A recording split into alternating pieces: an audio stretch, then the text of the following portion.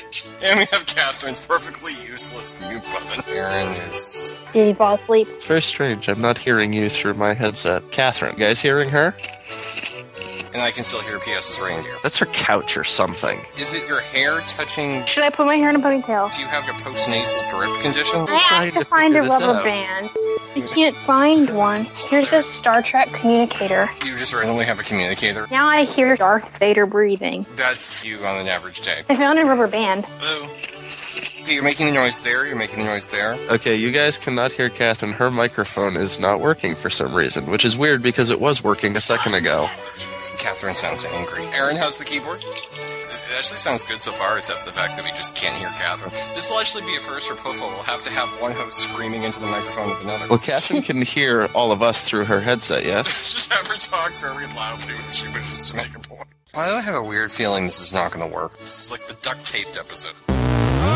Okay, can I just point out the fact I posted on Facebook this morning my complaints about Deathly Hallows, and I got eviscerated by half the Poufwanians. So yeah, I mean, I don't get why it was the greatest thing ever. I thought it was good, but I didn't think it was the best movie ever made. Yeah. It wasn't the best movie ever made, but it was very I didn't even think it was the best Harry Potter movie. Hold on, don't spoil me. I haven't seen it yet. I'll speak in generalities. The difficulty is like... No, I mean, this could be any movie. If you take something that's meant to be part one, or you take something that's Okay, I have read the book, so you're not really spoiling. Yeah, it's not, there's no, how can you spoil the movie? I don't get this. Well, some people actually it's a book. Some people do think you can spoil the movie, but... Do you think it's a spoiler to say that, like, such and such got cut, or such and such was not got cut, or I think it's a spoiler to say if things got added. Because that's spoiling okay. new stuff. Sure. I mean, the thing So, P.S., in other words, Roz is a spoiler. Okay, sorry. I won't spoil any more about Roz. Who is Roz? Watch Roz. Watch mind, Roz Ryan. be the prophesied person. I wish I knew what the hell people were talking about. No, the Roz is the character they added for the Song of Ice and Fire movie. One thing I gave up on it, I really didn't. I discovered that my Kindle has Minesweeper on it. I've never in my life... It's fascinating. Now, the thing about the movie is it was never meant as a story to be a two-parter. So it's hard to take someone else's work and make it into a two-parter and make it a good self-contained movie. And that was problem one of three, I thought. What were the other two? The other two was I thought the exposition, the way they wrote the exposition, I thought was really, really lousy. And yeah, I can see that. I didn't like that. And the third one was, what was the third one? The pacing of the movie was incredibly, incredibly slow. I actually liked it, but then again, I liked the beautiful scenery. I loved it. I don't mind slow. I just mind incredibly, incredibly slow. Like, slow was good. It was like, at some points, they took like 7 seconds for a shot that needed 3. I think I appreciated it because the movies, in my opinion, the previous ones have been going too fast, so it was nice to see one take its time. And the last Are you saying they all should have been double parters? Well, it's hard to, because if you show part 2 alongside part 1 and you have like... Well, no, but we could have done without the dragon chasing. But that's the thing. You could show part 1 right next to part 2 and make it a 5-hour movie, and that might be the best thing ever, because it will just like build or whatever. It's hard to judge it because it just kind of stopped. It sounds to me like that's what they did. It sounds to me like they shot it all at once and then they just cut it in half. Yeah, I mean, they stopped it on a scene, so like, I was afraid they were going to stop it at the scene before the one they stopped it at, and I just thought that was going to be ridiculous. Nah, I knew they would I thought they would stop it where they stopped it. You mean stopping it before they get out of Malfoy Manor? No, stopping it right after. Oh, so like before the, Yeah, I thought they were going to stop on Harry's face, and I thought that would have just been lame. No, there's actually like a moment where you see the wheel. I actually wish they would have stopped it later. I kind of wished the last thing you're left with is Harry trying to decide Hallows or Horcruxes. Yeah. I mean, there's actually there's a scene in it where Harry says, "We've been gone. You know, I met you months ago," and it actually felt like it's been months since the last time we saw him. There were just beats of it that they stayed too long on someone's face, or they waited too long to go to the next scene. It just felt like it dragged. The place where Keza said everybody jumped, I took a peek at my phone to see what time it was, and I was surprised that so much time had gone by. It didn't feel that slow. No, if Ryan. that movie was in 3D, I would have shipped my Ryan, yeah. Pay attention to the chat. Call Catherine back. She's been waiting. Call Catherine back. Isn't she standing 4 feet from me? I jumped. She disconnected from the call. She fixed her headset and microphone, and now she wants you to call her back. I'm surprised she didn't tell me herself. She's actually... She did. Pay attention to the damn chat. This is an audio medium. I don't read during the podcast. But I jumped because I saw it in IMAX by mistake. But it wasn't in 3D, though. Yeah, but it was big. It was really big. It was really good. It was really big. That is true. It was really big. And I have to tell you... When I say mistake, I guess I just mean I didn't know it was IMAX. Did you drive to the wrong theater? How'd that work out? No, it's a normal movie theater that has some IMAX screens. Yeah. And I bought a ticket for the IMAX showing. Well, the thing that killed me about PS is, in most of the movies so far, haven't they released them at midnight? But on a Friday night, right? Or has it always been on Thursday? Well, I didn't know that, so I thought the movie came out Friday night, and it really came out Thursday night. So PS is like, I got my noon movie. I'm like, I think you got the midnight showing. She's like, oh my god, I got the what? So she was No, it was new. It was 12:40. I don't think they would show at midnight at 12:40. They would show at midnight at midnight. Brilliant! Because 12:40 isn't midnight, right? Well, no, I mean... Last time I checked. It's like the old saying, if you do bad on the first question of a test, you're screwed, because it, like, kills your mindset or whatever. The two bits I didn't like were in the first scene, and they kind of threw me off of the movie. What didn't you like you didn't like the first scene? I thought the first scene was the best part. The second scene. I'm sorry. The second scene. Are you talking about... Let's not... I didn't like, the Seven Potters scene. There was two bits in there that annoyed me. The first scene answered the question I've been asking on Poufwa since the dawn of time. The question was, does Voldemort want to sit in a big chair and rule the world from his chair? Does he want to stay in a dark room and pull the strings of other people, or does he want to have a senior staff meeting every Monday morning at 7:30 where Danishes will be served and he'll go over the TPS reports with everybody? In this movie, yes. Hey, who wants to talk about Babylon 5? I was there at the dawn of the second season of the Poufwa Exchange. It was a port of call for fans from 100 fandoms. It could be a dangerous place, but we accepted the risk because the Poufwa Exchange was our last best hope for conversation. This is our story.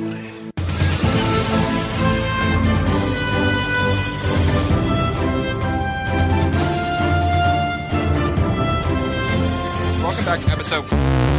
This is Ryan. I'm This is Dethryl. I'm Catherine.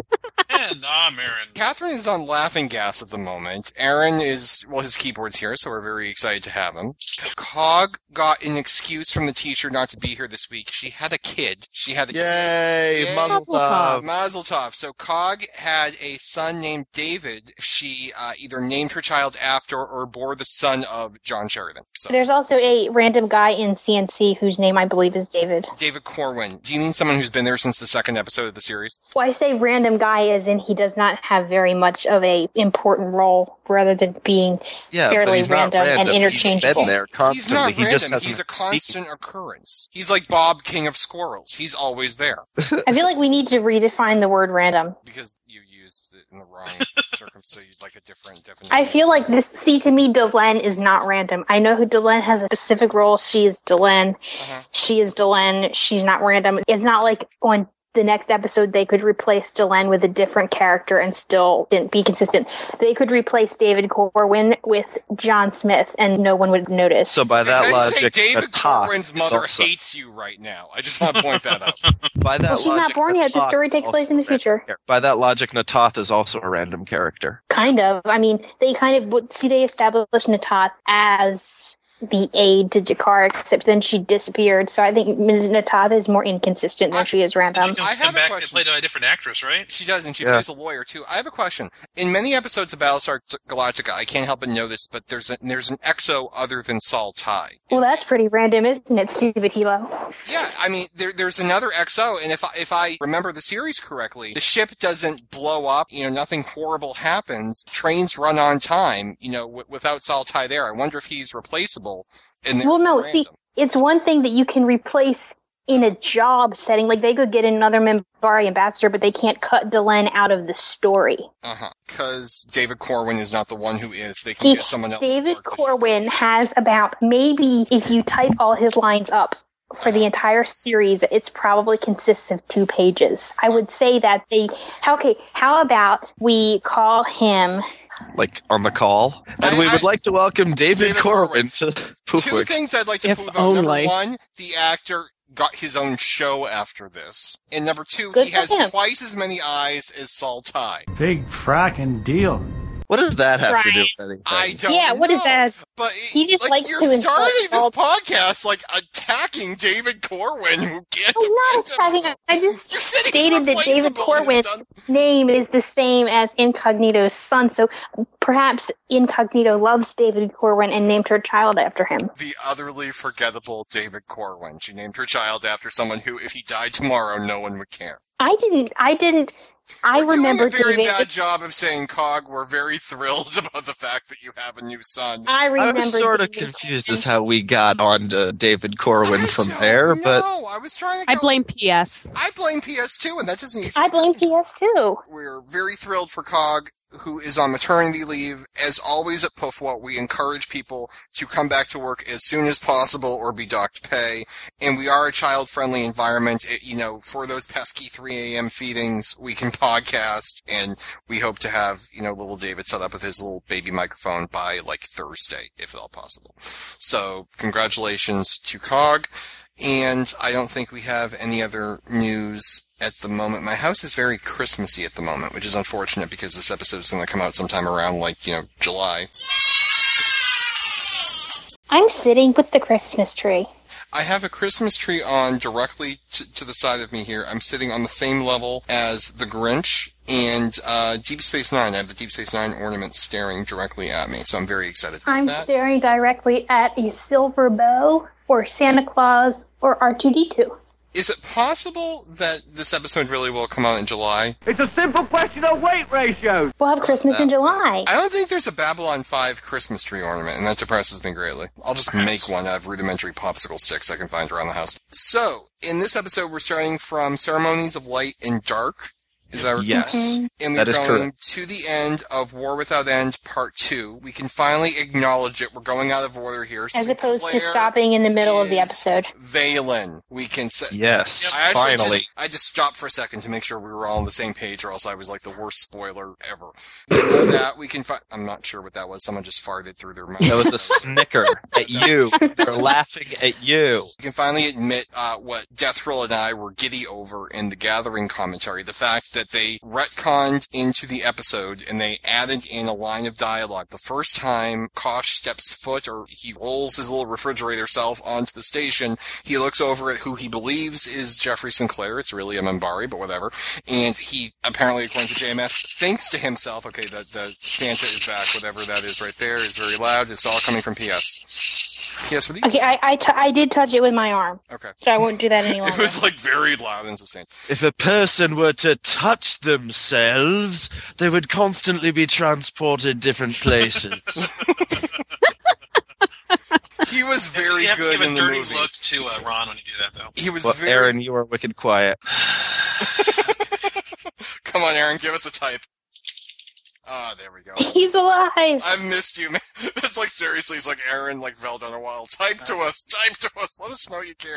Alright, is that better? Yes. Yes. By the way, Okay. Alan Rickman in the movie, fantastic, although, if the actor gets any older, he's gonna need a cane to play Snape, but luckily he's got one move left. Isn't he 65? He's 73 years old, I have no idea, but yeah, he's a little bit older than the character. Oh, I'm sorry, so, Kosh rolls his little refrigerator self onto Babylon 5, looks over at the Minbari he thinks is Sinclair, and thinks to himself, until Valen. And my thought is, I hope no one remembers he just called him Valen in the first freaking scene he has with Sinclair. I did not remember. Well, I'm very glad. So that was added into the Gathering, and there were little bits and pieces and clues all the way through season 1, which you got little flashbacks to in this episode, which is very nice. So Sinclair is Valen. So that's one of the things we learned tonight. And in the middle, Veer gets, almost married, right? Yeah. No, it is about that episode. There's little bits in there I love, but the actress who played Veer's fiance, I literally wanted to take my own life with, a serving spoon every time. She's fantastic. Her voice, she was like Umbridge trying to pick you up. Did you get my texts? She does, but it's such a good, completely It was insane creepy. voice. It was creepy. It was very, very creepy. It's like you could imagine a young Bellatrix being almost just Yes, cold, that's what she is. dispassionate, not quite a maniac yet, but very, very, very creepy. It's like, at this point, she's just excited. She's like, we get to kill things. Like, isn't that great? I saved this one for you. It was very hard to resist. How it's like she's talking about eating the last piece of chocolate. But I know. When she speaks, it makes me uncomfortable. It's like watching your It's grandma. supposed to. Well, it's successful. It's like every time she spoke, it was like watching my Nana on a date. Boom, shabba lubba lubba. It's like it's weird. I don't know. I was very good casting if that's what they were going for. So that was exceptional casting there. So we have interludes and examinations. I was about to say interludes of light and dark. Oh, we have King Arthur. I love that episode. We have the Ship of Tears. Ship of Tears. War Without End. Like, there's literally, that is like trying to spit across a football field backwards and hit a dime. The fact that he was able to get that episode and park it the way he was, considering that the entire plot changed from the time he began it to the time he ended it, I think that episode is fabulous. And Pretty impressive. I got it like a month ago. I was talking to PS 12 years after the original airing or whatever, and I finally got that episode. So if anyone here isn't quite... What didn't you get before? I didn't get how if Ivanova was wearing her Army of Light uniform, and if she said the captain is dead, why Sinclair was on the station fighting with Garibaldi, and why, it seemed like when we saw the original Vision, that was when Michael O'Hare was on the show, and I just figured that Joe didn't know how to work Sheridan into that, so he just kind of went with it and hoped no one noticed. And I lived with that misconception for like 12, 13 years, and I finally got it like November 2nd. Am I supposed to get what you got, or is that further? Well, I read... No, you have all the pieces in front of you now. Yeah, I'm an idiot. I mean, that's the problem. The thing with Susan, she's wearing her new uniform, and she's saying the captain is dead.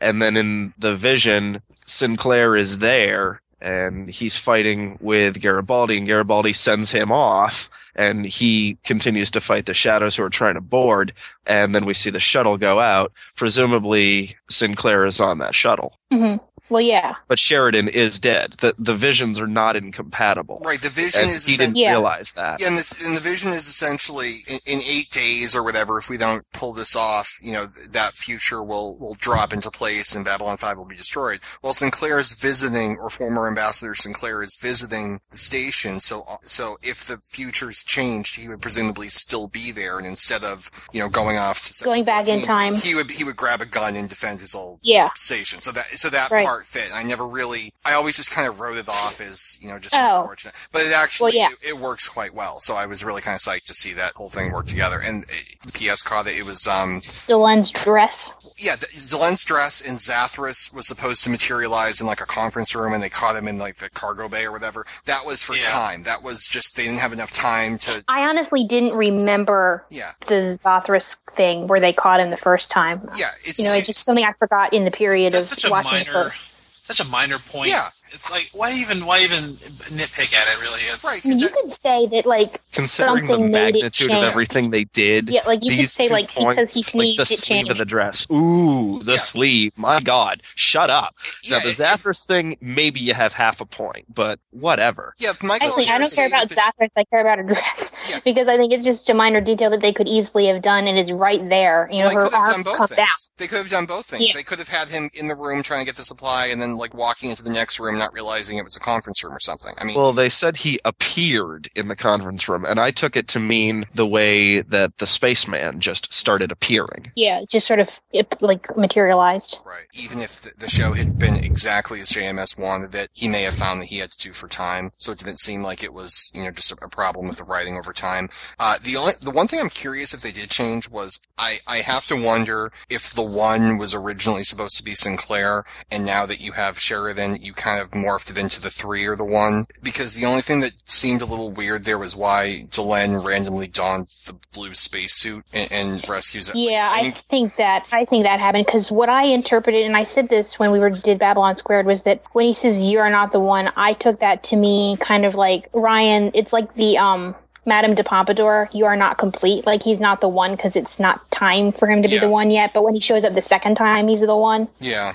and they divide it into the one who was, the one who is, and the one who shall be, and that actually will make a bit more. There might be more meaning. I mean, it makes sense, but it's kind of, you can, if you know that they had to change the plot, you can tell. And there's a little more that you can look at this after the series and say, I wonder if the one meant this, and then you could say, oh, because there's a little bit more that you don't know yet. There's a lot more you don't know yet, but there's more to it that that remains to be seen, so that could come into play a little bit. But I mean, I think they did that so that she could be the one too. yeah, I mean, she took, what was it? Sheridan appeared and she took his outfit and swapped the things. I mean, there was no reason to do that, I think, other than she was cold or something and didn't have her jacket. Zathras has idea. Saw him, Zathras did, so Zathras thinks. Perhaps power supply in suit will help activate time stabilizer. No, she wanted him to get stuck in time again. She didn't want him to go off again. But my thing is, she could have. I think she could have just swapped the time devices or whatnot. I don't think she needed to put the suit on. It just made it kind of. Yes, they did, because the suit was what was powering the broken one. Oh, okay, I like that. So that's what Zathras was doing with the suit. He wired the thing in to use its power source to pull him back. Okay, that actually does make sense. So that's how they changed stabilizers. No one ever listens to Zathras. Quite mad, they say. It is good that Zathras does not mind. Is even grown to like it. Oh, yes. Can I just say, because Danielle's walking by me now as we go to bed, would you be upset, honey, if we name our first son Zathras? Because there's multiple ways to pronounce that. Zathras. Zathras. Zathras Z. So I think that'd be fabulous if we did that. I don't think any of these are working. You don't think so? He is such a memorable character because the actor who played him was killed in a motorcycle accident. But I think that just like the fact that he got to play Zathras, was he's immortalized. Yeah. For that 1,000 years from now, people on Earth unrecognizable to modern humans. 10,000 years ago. 1,000 years ago. Oh, please God, let Dethryl be edited in this one. 1,000 years ago. I don't need to put the sound clip now because everyone just did it. But I'm just picturing like humans with like 14 eyes and 7 nipples walking around on this planet in 100 million years going Zathras. And JMS will be like, yes, and they forgot about Star Trek. So I think that it would be written off as a nice fairy tale. Did they forget about David Corwin? He was the king of Lifetime television for women. I want you to know that. Had his own show and everything. All right, so starting with Ceremonies of Light and Dark. My first comment. Pound of flesh is used as an expression in here, and I knew I had to bring this up because of... Well, it works here. It works here. When did it not work? When Laura Roslin said it. Okay, that's true. It didn't work when Laura Roslin said it because Shakespeare, Shakespeare probably copied it from somebody else. I say to thee!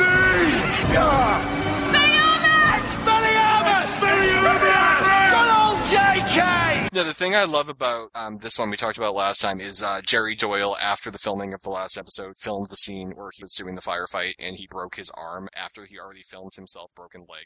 So they didn't really have. So in this episode, he kind of walks. So he's like, "Oh, the leg's feeling better. It was the arm the whole time. Who knew?" So they had to. Stupid Franklin made a mistake. Because of the shock. Yeah, exactly. And you can tell he's selling that line. It was the shock. I couldn't feel it. Like a half-assed smile there. And it begins with Sheridan refusing to wear his Earth Force uniform because he's not going to wear it in name only, which of course you would think would make Ivanova feel like shit because she's standing there wearing the damn thing. So that's peer pressure times 50. So, but Susan does not give in to peer pressure. She doesn't. She wears it for the remainder. She's Russian. She is.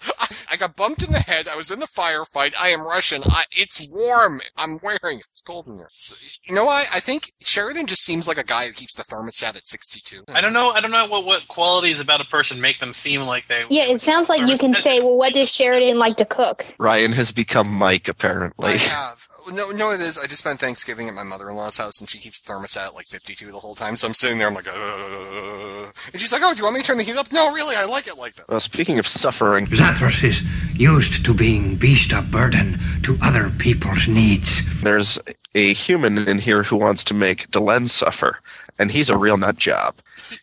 That song he's singing, toe bone connected to the foot bone connected to the ankle bone. He's really out there. I was hoping he would do the entire thing there. I'm a little disappointed right now. Yeah. He went far enough. Yeah, that's fair. Catherine is slowly moving the knife closer to Dethryl. What did you think about the casting job? Because it's difficult to tell if they're so creepy they're good, or if they're so bad actors that they kind of come off as creepy.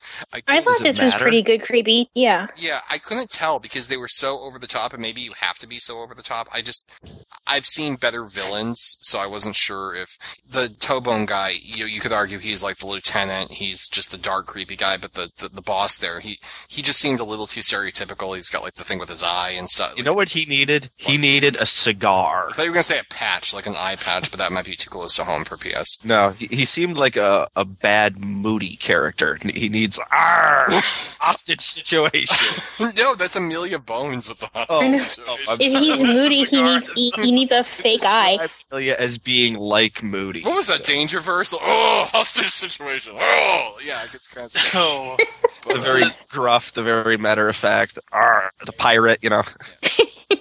See, if he's a pirate, he needs an eye patch. He does need an eye patch. He needs an eye patch for his eye, and he needs a cigar. So some plot business here. We have the burial in space of the... I like the Taps is still played. I like that. I like Taps, yeah. And did anyone notice that the words that are spoken are the same as we had in an earlier episode where there was a funeral? Yeah, it was the homeless person who passed away in Ivanova and Franklin. Ivanova said the words as Franklin looked on as he floated out to space there. That was very great. Delenn is trying to put together the rebirth ceremony, but no one's interested in it because everyone's in a state of shock. Londo, because I have poisoned your drink. That was awesome. The full quote. Why would I do this? Because I have asked you, because you are loyal to the Republic, and because I have poisoned your drink. Unless I forget... All good reasons. I believe we get an amount of payoff in these episodes. The episode with Londo and... Yeah, that happens. That was Ship of Tears, right? Or yeah. was it? Yes. I was sure, but I didn't want to give that away, so I was... Well, it wasn't this one. It was in this set, but it wasn't... I was second guessing myself. Londo is being played like a drum, but the symmetry that he thinks this is, Lord Rifa's payback here, and I think it just works incredibly well as a plot point in that one, but it was really good here because he's desperately trying to take control of a situation he lost, for the last 18 months, 2 years, and I just thought that was fabulous, the scene with Rifa there in the Zocalo.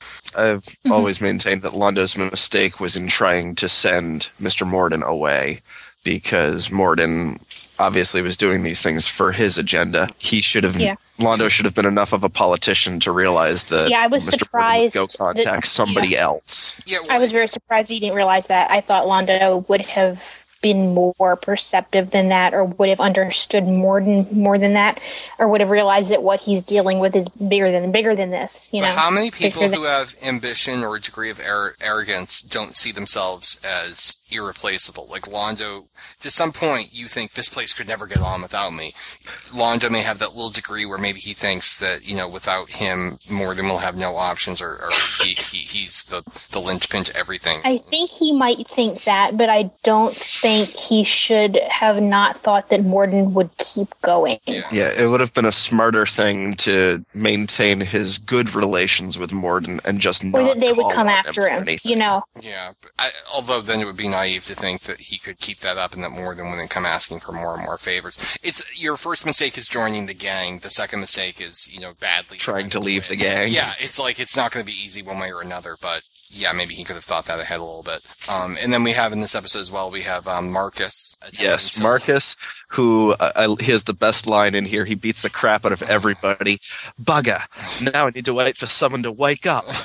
In a few minutes, you'll be the only one at this table. 30 seconds after that, you'll be the only one standing in this room or something to that effect. And he literally takes the whole room out because people tend, like with Ivanova, people tend to die on him. And he feels that sense of I don't think Susan feels a responsibility for it. I think she feels like it's just something that happens to her. Her brother, her dad, Talia. With Marcus, there's the sense that he is the protector of the people who keep getting taken away. So he's desperate not to let that happen to Delenn. Yeah, I hit it again. I'm sorry. It's okay. No, I'm glad we identified it. Otherwise, there was phantom reindeer living in your house, and that's just weird. Well, at least it would be seasonally appropriate now. It would be. I mean, I'm not sure what really the hell you could have living there in March. Leprechauns. Can you picture a leprechaun living in PS's house? It would be like a monkey from Family Guy. Just pointing at her. Marcus has another great line in here. He says, I've always said you can get more with a kind word and a 2x4 than you can with just a kind word. I love it. That made me very, very happy. He has a lot of great lines. Now, P.S., is it true in the beginning you didn't actually like Marcus? And maybe to this point you still don't like Marcus? No, he's alright. I don't really mind him. He's growing on just you. assume that P.S. doesn't like anybody. I do. I'm like, now, P.S., what was wrong here? Because we're still not at that point. I actually like it now. I do. Well, you said that last time, and then you're like, yeah, I really do. Well, no, this one I've said that I think that this is the point where it's starting to hit its stride. I think it's getting good. You tried to say you liked season 2. Yeah, I have evidence of this. You used the words you used the words really, really, really good. Well, this is actually good. Okay, so you're not lying now, you were lying then. Yeah, I was lying then. Okay, well, I'm not really sure how we're going to tell you're not lying now, but we'll just have to do some type of urine analysis. Well, because you already told me that you didn't mind if I said it was bad. I didn't mind if you said it was bad before. I was trying to make you happy. After you finished breakfast, I thought we could spend the day watching the final season of Babylon 5 with director commentary. You hate Babylon 5. I do. It fails as drama, science fiction, and it's hopelessly derivative. But you like it, and you're my friend. Oh my God, when did this marriage go off track? Wow, we have breaking news here on the podcast. Ryan and PS are breaking up. We're separated. Yeah, they have been married. They're breaking up. They're now separated. I can't see PS and I married. That would be really scary. That would be really weird. I don't know. Can you imagine this household trying to function? Oh my God, could you imagine, like, our dinner? How was your day today? I brought Saul and Bill to a whole new level. Oh, yeah. Salad's good. Like, what do you say to that? I don't know. I can't put the whole thing. I wouldn't say the salad was good. Definitely not. Yeah, just the Christmas cards. I don't know. The whole thing is, I can't see. But maybe. What about my Christmas cards? My Christmas cards are cute. I'm trying to picture what we would put in our Christmas card, and I can't. Like the little Bill and the little Saul dolls. Like, I don't know. Wait, what do you mean put on Christmas cards? Like if you send out the personalized Christmas cards with a photo on them. No, I send out Christmas cards with pictures of Santa Claus on them. Do you? Yeah. Okay. If you like that kind of thing, I guess. See, this is why we can't it won't work. P.S. A picture of Saul Ty wearing a Santa hat does not count as a picture of Santa Claus. It's a cartoon picture of actual Santa Claus. Do you want one? Are you giving them away? It's Christmas. You send Christmas cards at Christmas. I was going to send you one. Was going to. Can you point out now that the marriage is just Philly? You don't send Christmas cards to your husband. Okay, can I just tell you, Danielle's grandparents, alright?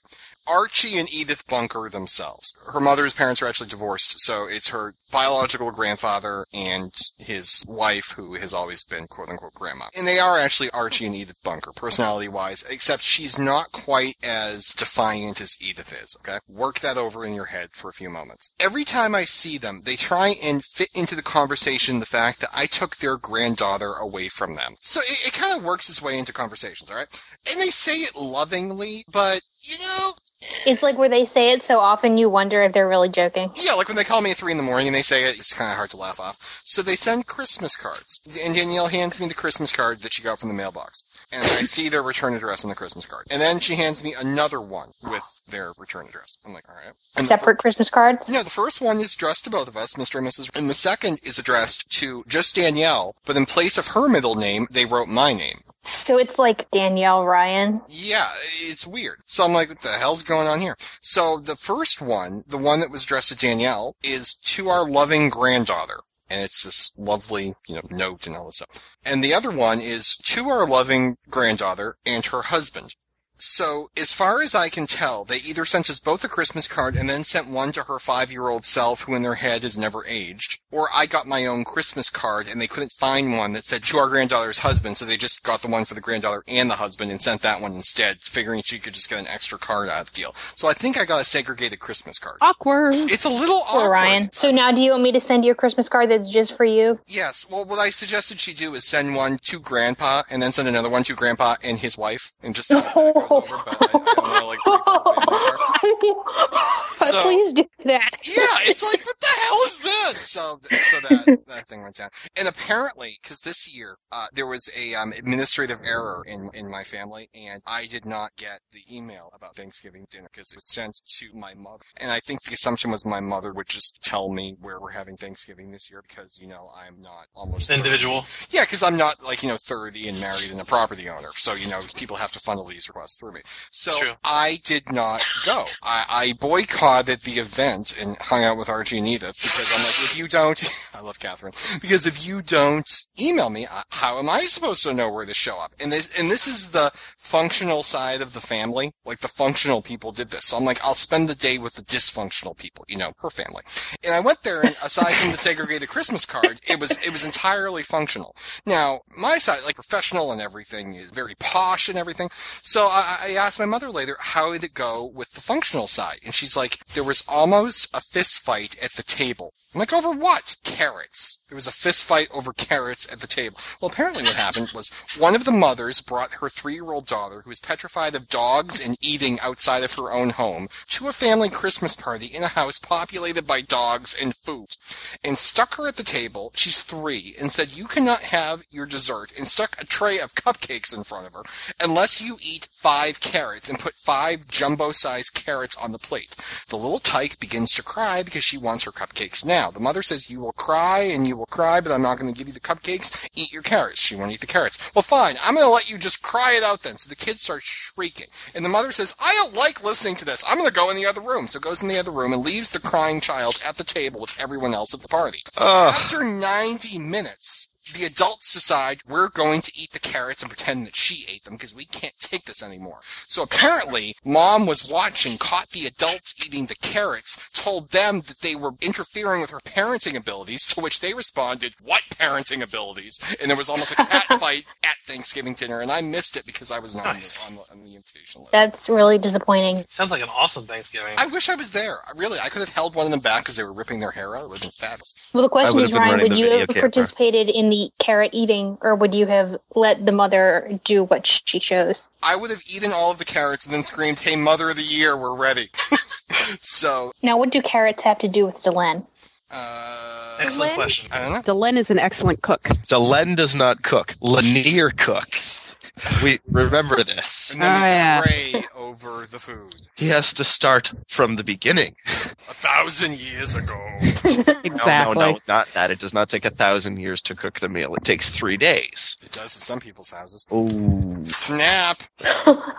So the last thing we have in this episode here is that Franklin has finally admitted he has a problem with stims. He might have a problem with stims. He might. Yeah. I remember him shouting 13 a lot. Was that in these episodes? Just the number 13? He's just... Yeah, okay. It was the pressure that he said, don't go below this, and he said 9, but he thought he said 13. His 9 and he sounds screamed, like 13. 13! It's like JMS is so pissed that he had to not use Bureau 13. He just wanted to scream. Like include 13 at every instance. Exactly. Well, it's like, what's the crazy number that's very common on Trek all the time? Is 47. It like 47. There are YouTube clips about it. Trust me, I found them in one episode. It comes up a lot. I have nothing else for this episode. I thought it was interesting. Well, there's a lot more about this episode. I mean, just... Yeah, I mean, there's the whole, changing of the uniform. That's an interesting point. And, okay, Sheridan, because Delenn found... I'm sorry, I meant to say P.S. and I said Delenn. I'm not sure what that means. Paging Dr. Freud. P.S.'s issue with Sheridan was that you found him a little boring and non-decisive and all this stuff. What do you think of the absolute smackdown he lays on Terrorist Dude number 2? I thought it was more initiative than he's sort of shown. I mean, I just don't find him all that interesting. He can, do all the stuff that he wants. I just haven't really clicked with him as much as I clicked with Jeff. They're on a first name basis. Try calling him John. John. You say John like you're holding back. It's like, I love you. Like, it's one of those things you can't quite say it. John. Was that fine? Was that better? That was better than the first time. John. I'm not sure what's happening right now. I'm saying it different ways. 13! Zathras. Magic. Okay. In episode 12, Sic Transit Veer. Thus passes Veer. I love this episode. What is more dangerous than a locked room full of angry Narns? one angry Narn with the key. Apparently, this is high humor in the court. What is high humor is Londo trying to kill a bug. Oh, yes, that was. God. Indeed, it was. Like, to this day, like, you'll all recall a few months ago when I had the maggots all over the thing. Like, literally, I must kill them before they develop language skills. Like, that line has stuck with me for all time. Yeah. You're not as big as I thought you were. No, you're definitely You are not as big as I thought you were. You are not the one. There are more of you. That would be a great music You are video. not the one. You are not the one. Not the one. Not the one. You are not the one. There were more of you. You were the one who was. You were the one who is. They could do a whole thing with this. It's awesome. Londo and the insect is hysterical, and he grabs the sword that is the same sword his friend gave that he killed his friend with, and now he's using it to kill insects with. Die! Whatever works. It's like in Harry Potter where they like Avada Kedavra fly. But in this case, it's funny.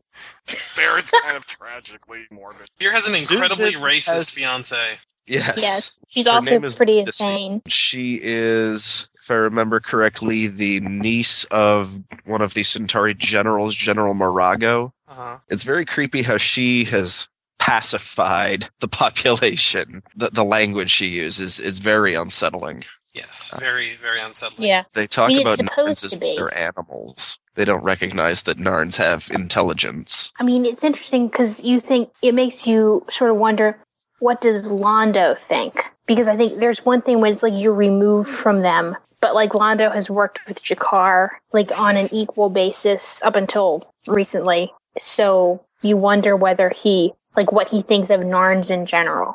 He tends to jump back and forth because he seems like impressed that Veer would have killed 2,000 Narn, who sometimes receives absolutely awful. I wonder if him being surprised that Veer was supposed to have killed the Narns is more that he is like less that he was distressed about the death of 2,000 Narns and more that he thought Veer could be better than him. Like, I always feel like Londo thinks deep down inside that it's too late for him, but maybe Veer can be like a decent person. The scale of everything that happened in this, galactic change. Considering how much happened because he got irritated with Morden and said something that, in hindsight, probably shouldn't have said. Like, when you think of how offhand it was when the very first thing when Morden asked, "What do you want?"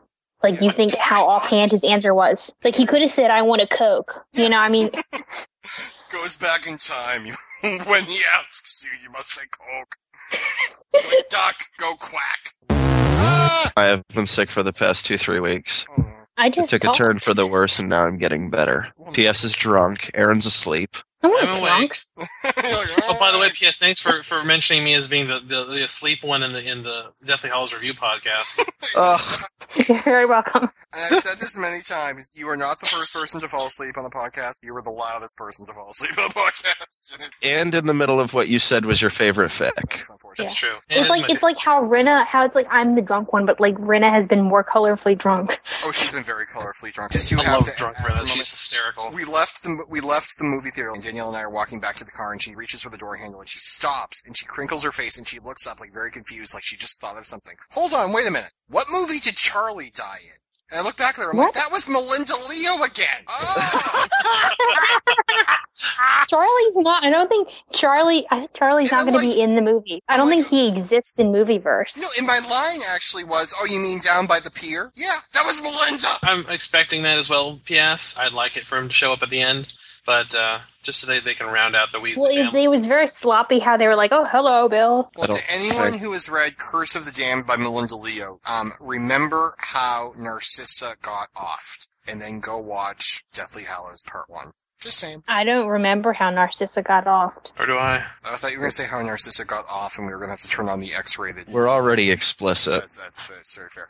How she got offed in Curse of the Damned. And speaking of explicit, boom shabba lubba lubba. Susan and Veer talk about sex. Oh my god. It's like, seriously, it got put on her schedule. It's like 4:30 the sex talk. What I want to know is why did they come to Susan? Because Delenn went to Susan too when she was dealing with having hair and piercings. just radiates this aura of come talk to me about private stuff. Yeah, doesn't she? She has one of those faces. I have one of those faces. People tell me things all the time. I'm walking by 2 women at work today. Oh, your hot flashes. Like, it just happens. You look very sympathetic. I do. Brian, how are your hot flashes? I just actually took off my sweater. You may know this for a second. I wasn't here. Oh, great. Now Ryan is stripping on the podcast. I'm not asking where PS so uncomfortable in episode 36, or 29 or 47.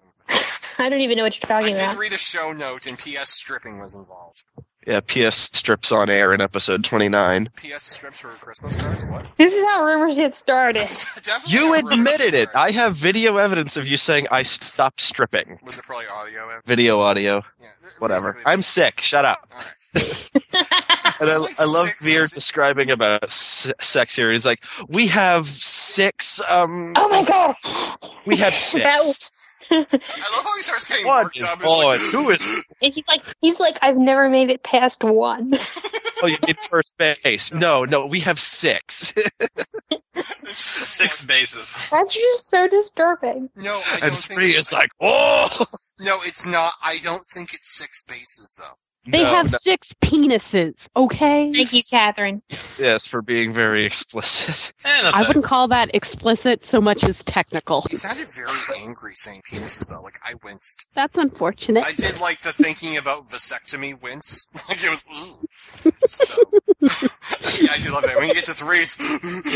Fear starts hyperventilating in Susan's office. And she's very uncomfortable with this. She's just uncomfortable with the sex talk in general. With Veer and bodily functions with Delenn. She's Delenn. She was helping her enjoy hair parts of her humanity. No, there was issues with cramps. That was at the end of the episode. That's not really enjoyment. That's not really enjoyment. I put quotes around it. We didn't see those. We didn't hear the inflection. I'd like to see how you enjoy it. No, you don't. Stop saying that.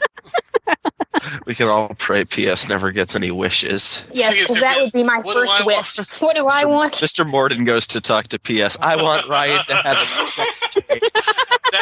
I think that's a great Christmas. Could you imagine, seriously, if Morden showed up a year later? What do you want? I want my hair to stay straight. Whole different series from that point. I like the name that Veer makes up for himself. Yes. Abrahamo Lincoln. Who has the authority to approve transfers. He just makes them up. He hacks the system, invents this Centauri here, and starts transferring Narns off of Homeworld. And it's pretty brilliant. And it's John. It's John, like, photoshopped to be a Centauri. Yes. That's what, Ivanova puts on there later. Yeah, she rounds out the profile a little bit. And you got to admit, a photo does make it seem more authentic. I wish I could have saved more. The only thing I wish is I could have saved more. And you just, it's like the classic thing. What do you do if you work for the Nazis and you're a janitor and you think what's going on is wrong? What are you going to do to stop it? And how do you live with yourself after? And I thought that was really a cool way of adding Veer into the mix there. And I just compared Veer to a janitor. A Nazi janitor. Yes, I did. He is kind of a janitor. Well, he's not a janitor. Yeah, he's now former. He's an attaché. Okay, that's like administrative assistant. It means the same thing. Steven first wanted to do a pilot for another show, so he was written, quote-unquote, off of Babylon 5. So he could go work on the other show, which I don't even think made it off the ground, so he came back. But that was why they wrote in the Veer becomes an ambassador plot line. And I think time is up here. But and the thing about writing somebody out of the show like that is you can write them back into the show. Right. Yeah. And I'm curious. At least they didn't kill him. I'm curious what would have happened if the show took off, because you kind of need Veer, so it's kind of really. Well, I think they could have. I mean, not having seen any more than this, I don't think Veer is crucial, but it's a nice. It's nice to have. They could have promoted David Corwin. Yeah, it made him a Centauri. It made John a Centauri. No, they could make him Abraham Lincoln, and he actually has to play him. And he comes in. He comes in with his budget and stuff like that. That'd be awesome. And just have Corwin. You don't do anything around here. What the hell do you do here? Well, he talks Jakar about has when the offered station humans is jobs center. before. I mean, so it's not unheard of. Part of the Narn security force. He offers everyone a job in the Narn security force. Everyone knows. Well, they need a lot of people. They have a lot of job openings over. They don't offer dental though. The war. It's nice employment to know that you could get a job with the Narns. Promised burial. What recession? Come on. You will get a paid funeral courtesy of the Narn regime. Last point on sick transit Veer is that Veer fights a Narn in hand-to-hand combat. I don't remember this happening, but it's in my notes, therefore it must be true. As I recall, John and Delenn are having dinner, and they're about to kiss for the 6th season. Oh, yes. Yeah. And of course, he shoves Lipsty behind him, and he fights. Yeah. Right. What use is security on Babylon 5? They call the captain. Someone's being stabbed down the hall. Can you take it? Because we can call security, but, they're in Londo's quarters, with the range. Because we have no security in the ambassadorial wing. Exactly. It's like, doesn't Sheridan have, some type of security detail? No. No guards, no alarms, just the captain has to. Well, Veer fighting is just amusing because he does, the very wild... he's 2 seconds away from doing, the slapping thing 12-year-old girls do if they're fighting with each other. Oh, no. That's awful. Yeah, he's... Well, actually, 12-year-old girls probably will, stab each other today, but back in the day, they used to do the slapping thing. So, this is the future, Ryan. Exactly. And I love Veer, too. So get behind me. And she must be thinking, okay, you're basically not going to really help me if he goes out. When she could probably, kill him with her bare hands. Counts. She can kill him with a ride. No, it's absolutely the gesture that counts there. And that just makes her love him all the more. And that's what's another thing that's creepy about Lindisty. She is genuinely taken with Veer because he's sweet and noble and he's a little confused, but that's okay. He'll get better eventually. They'll teach him right. If the sound of Michael Gambon in Goblet of Fire could make that entire audience of women infertile, the sound of her flirting with Veer does make me shoot blanks. That's the only way I can possibly describe the effect that woman's voice has on me. She's just creepy.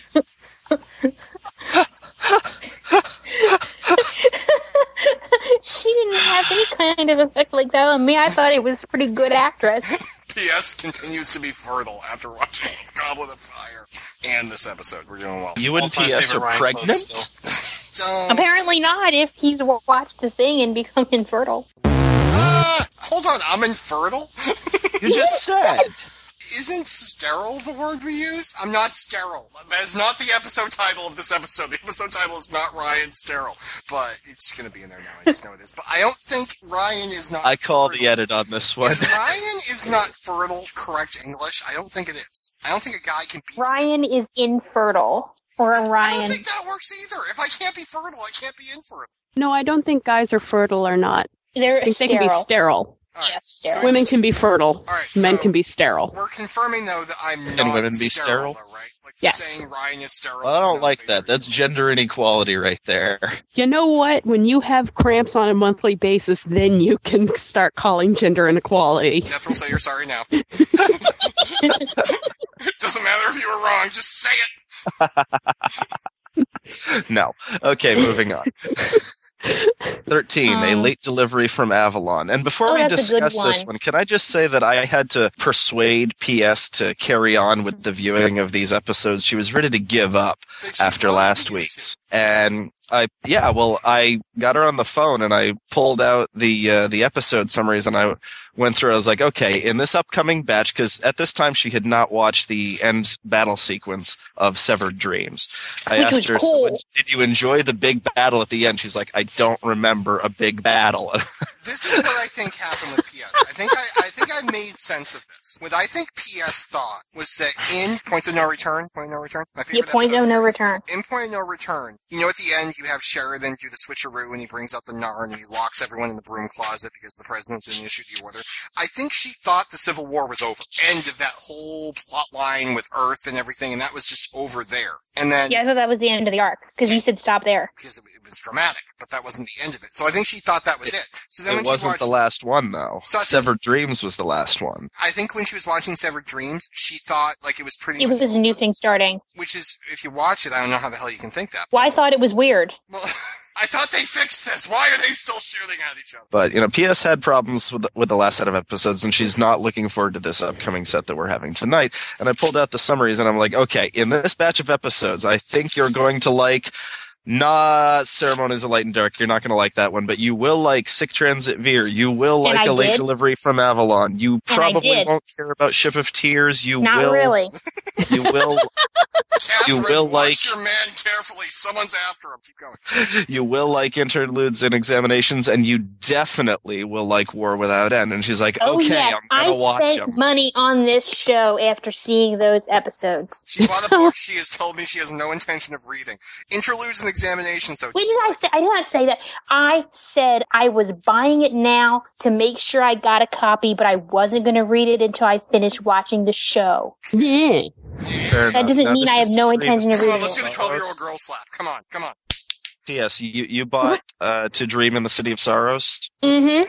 Now, this book we have mentioned on the podcast before. It's the one written by Mrs. JMS and tells the story of Sinclair and Catherine Sakai and, strangely enough, Marcus Cole from the season 2 up until we see them in War Without End. It's considered canon by JMS, and there is literally a throwaway line in season 5, I think, that kind of sort of a little bit supports what's in the story. It's open-ended, but it's definitely considered canon because, JMS is sleeping with the author, so everything in there is solid. What great justification. Exactly. It's completely solid. None of the other books, other than the trilogies, share that, so definitely solid. So Late Delivery from Avalon? Yeah, I really love how Mike has a problem with the post office here, and despite all that's going on, the mail is still running. I'm sorry, we forgot from Ceremonies Light and Dark, Garibaldi had to reset the password in the station. Oh my god. What the hell is wrong with us? We call ourselves podcasters. They have to reset the station passwords, and for some reason this involves turning the mainframe off. They reboot the mainframe, and the computer comes back online, and it's got the artificial personality that was turned off. And it's for obvious reasons. Now, why would they design such a thing? They wanted it to be user-friendly, and they wanted it to, not be just boring, separated computer. They wanted it to be like your butt. The Encyclopedia Galactica defines a robot as a mechanical apparatus designed to do the work of a man. The marketing division of the Sirius Cybernetics Corporation defines a robot as your plastic pal who's fun to be with. The Hitchhiker's Guide to the Galaxy defines the marketing division of the Sirius Cybernetics Corporation as a bunch of mindless jerks who'll be the first against the wall when the revolution comes. I think it could be boring without being like it is. Seriously, how user-friendly is a computer that second-guesses all of your decisions? There's someone out there who had a brother who was a used car salesman who wanted to have a little fun with everybody. So he modeled the thing after his brother Larry or whatever the hell it is. God. Yeah, it just gave, stand up straight. Your mother and I are very worried about you. Why are you letting these people poke at me? Boom. I thought that was absolutely fabulous. Garibaldi, I think, gets all the whack job humor plot lines this season. They're trying to break into the post office to get Mike's package from Earth, and he's got, it's got salami and pepperoni and all this stuff. And is it Zach who's with him when they go to break in? No, it's another guy. It's another guy? Okay. Is it David Corwin? No, it's not David Corwin. It's another security guy, and it's one of our regular security guys that we've seen before, I think. He looked Asian. Yeah, I'm not sure. I'm not sure of his name. I thought it was Zach, because wasn't Zach Chief, going up against Earth is one, but this is the post office. Yeah, we went up against Earth in 2 carrier groups. Yeah, but this could get us into real trouble. Well, I just love the fact that, communication with Earth must be to some extent cut off, and the government, Clark wants to crush the station beneath his boot, but somehow, the Postmaster General cannot get involved because, we can touch everyone else. Clark needs somehow to deliver the written notice of "you will surrender now." Yeah. I just think it's great. Clark will go up against everyone but the Postmaster General. Postmaster General's scary. Remember on Seinfeld, Kramer didn't want He's a postmaster and a general. That's right. Great Seinfeld episode if you haven't seen. Kramer decides to take on post office. That was on the other day. Well, I hope you enjoyed it. There's this other show called Babylon 5, I think we were talking about. Yeah, it has a postmaster in it too. quite a while ago that triggered the Earth-Minbari War. We speculated this before, but we get confirmation in here it happened 15 years ago. And if it's currently 2260, that would be 2247. 45. Wow. Wow. The man's a chemist. He's not a math. I need a calculator for the simplest math. You have no idea. And it ended in 2247 because the framing story of the Gathering picked up in 2257. So it took 2 years for the war for them to kick our asses. Yes. I'm surprised we held them off for 2 years. They were taking the scenic route around Lake Winnipesaukee. Oh, it's so nice up there. They needed time to find our solar system. They didn't know where we lived. That's a pretty good idea if you're fighting a war. How would they know?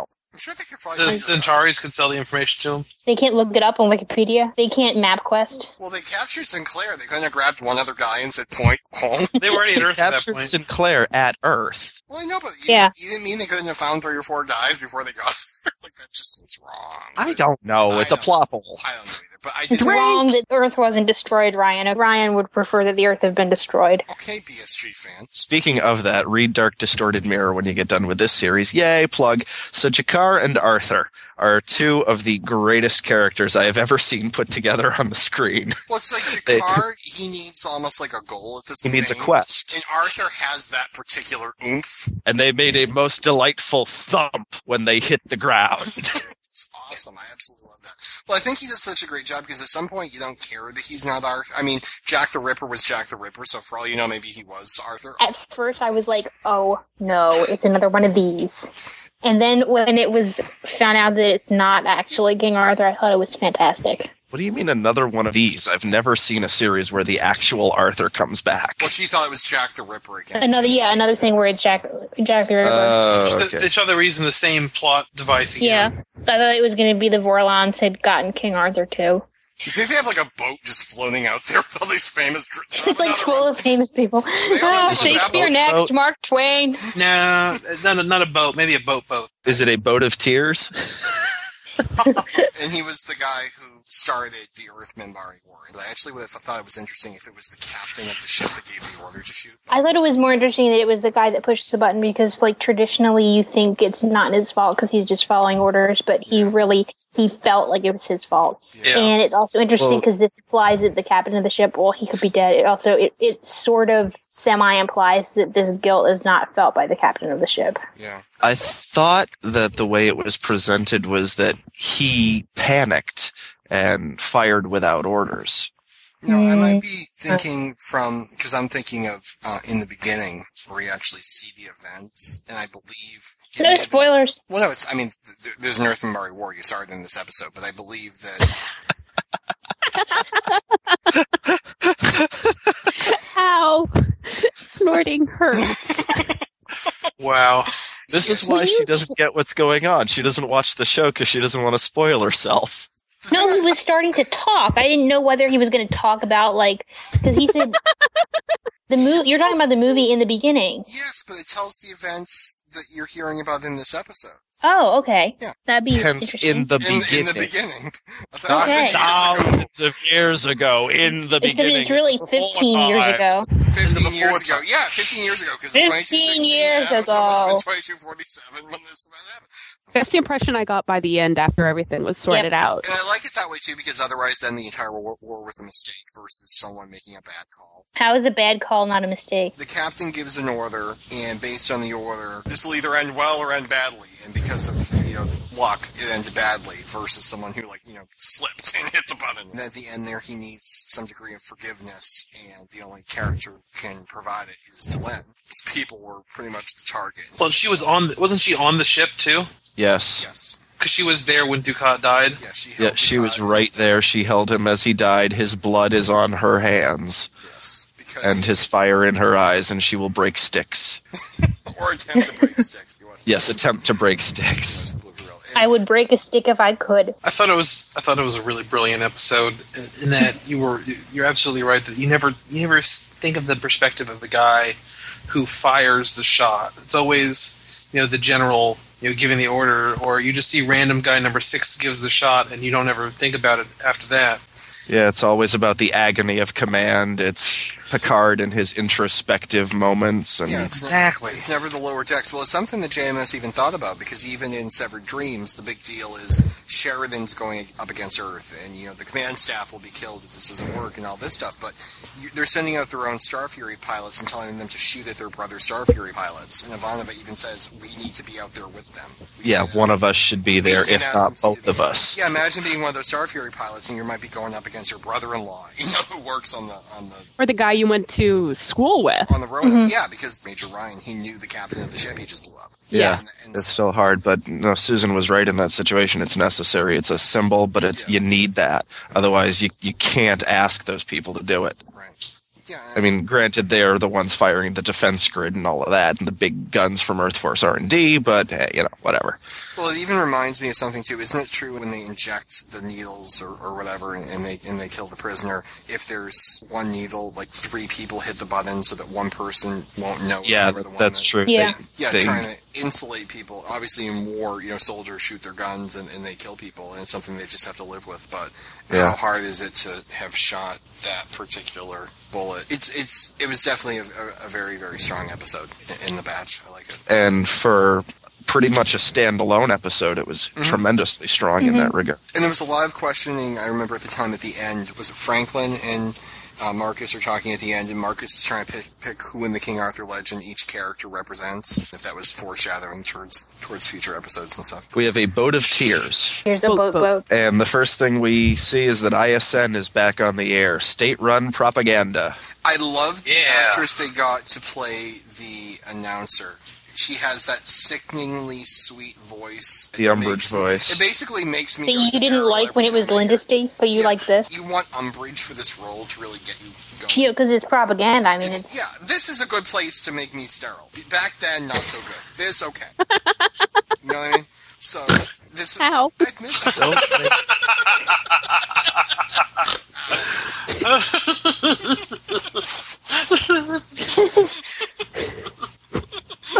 OPS. Dethryl, I have to ask you on date night. OPS?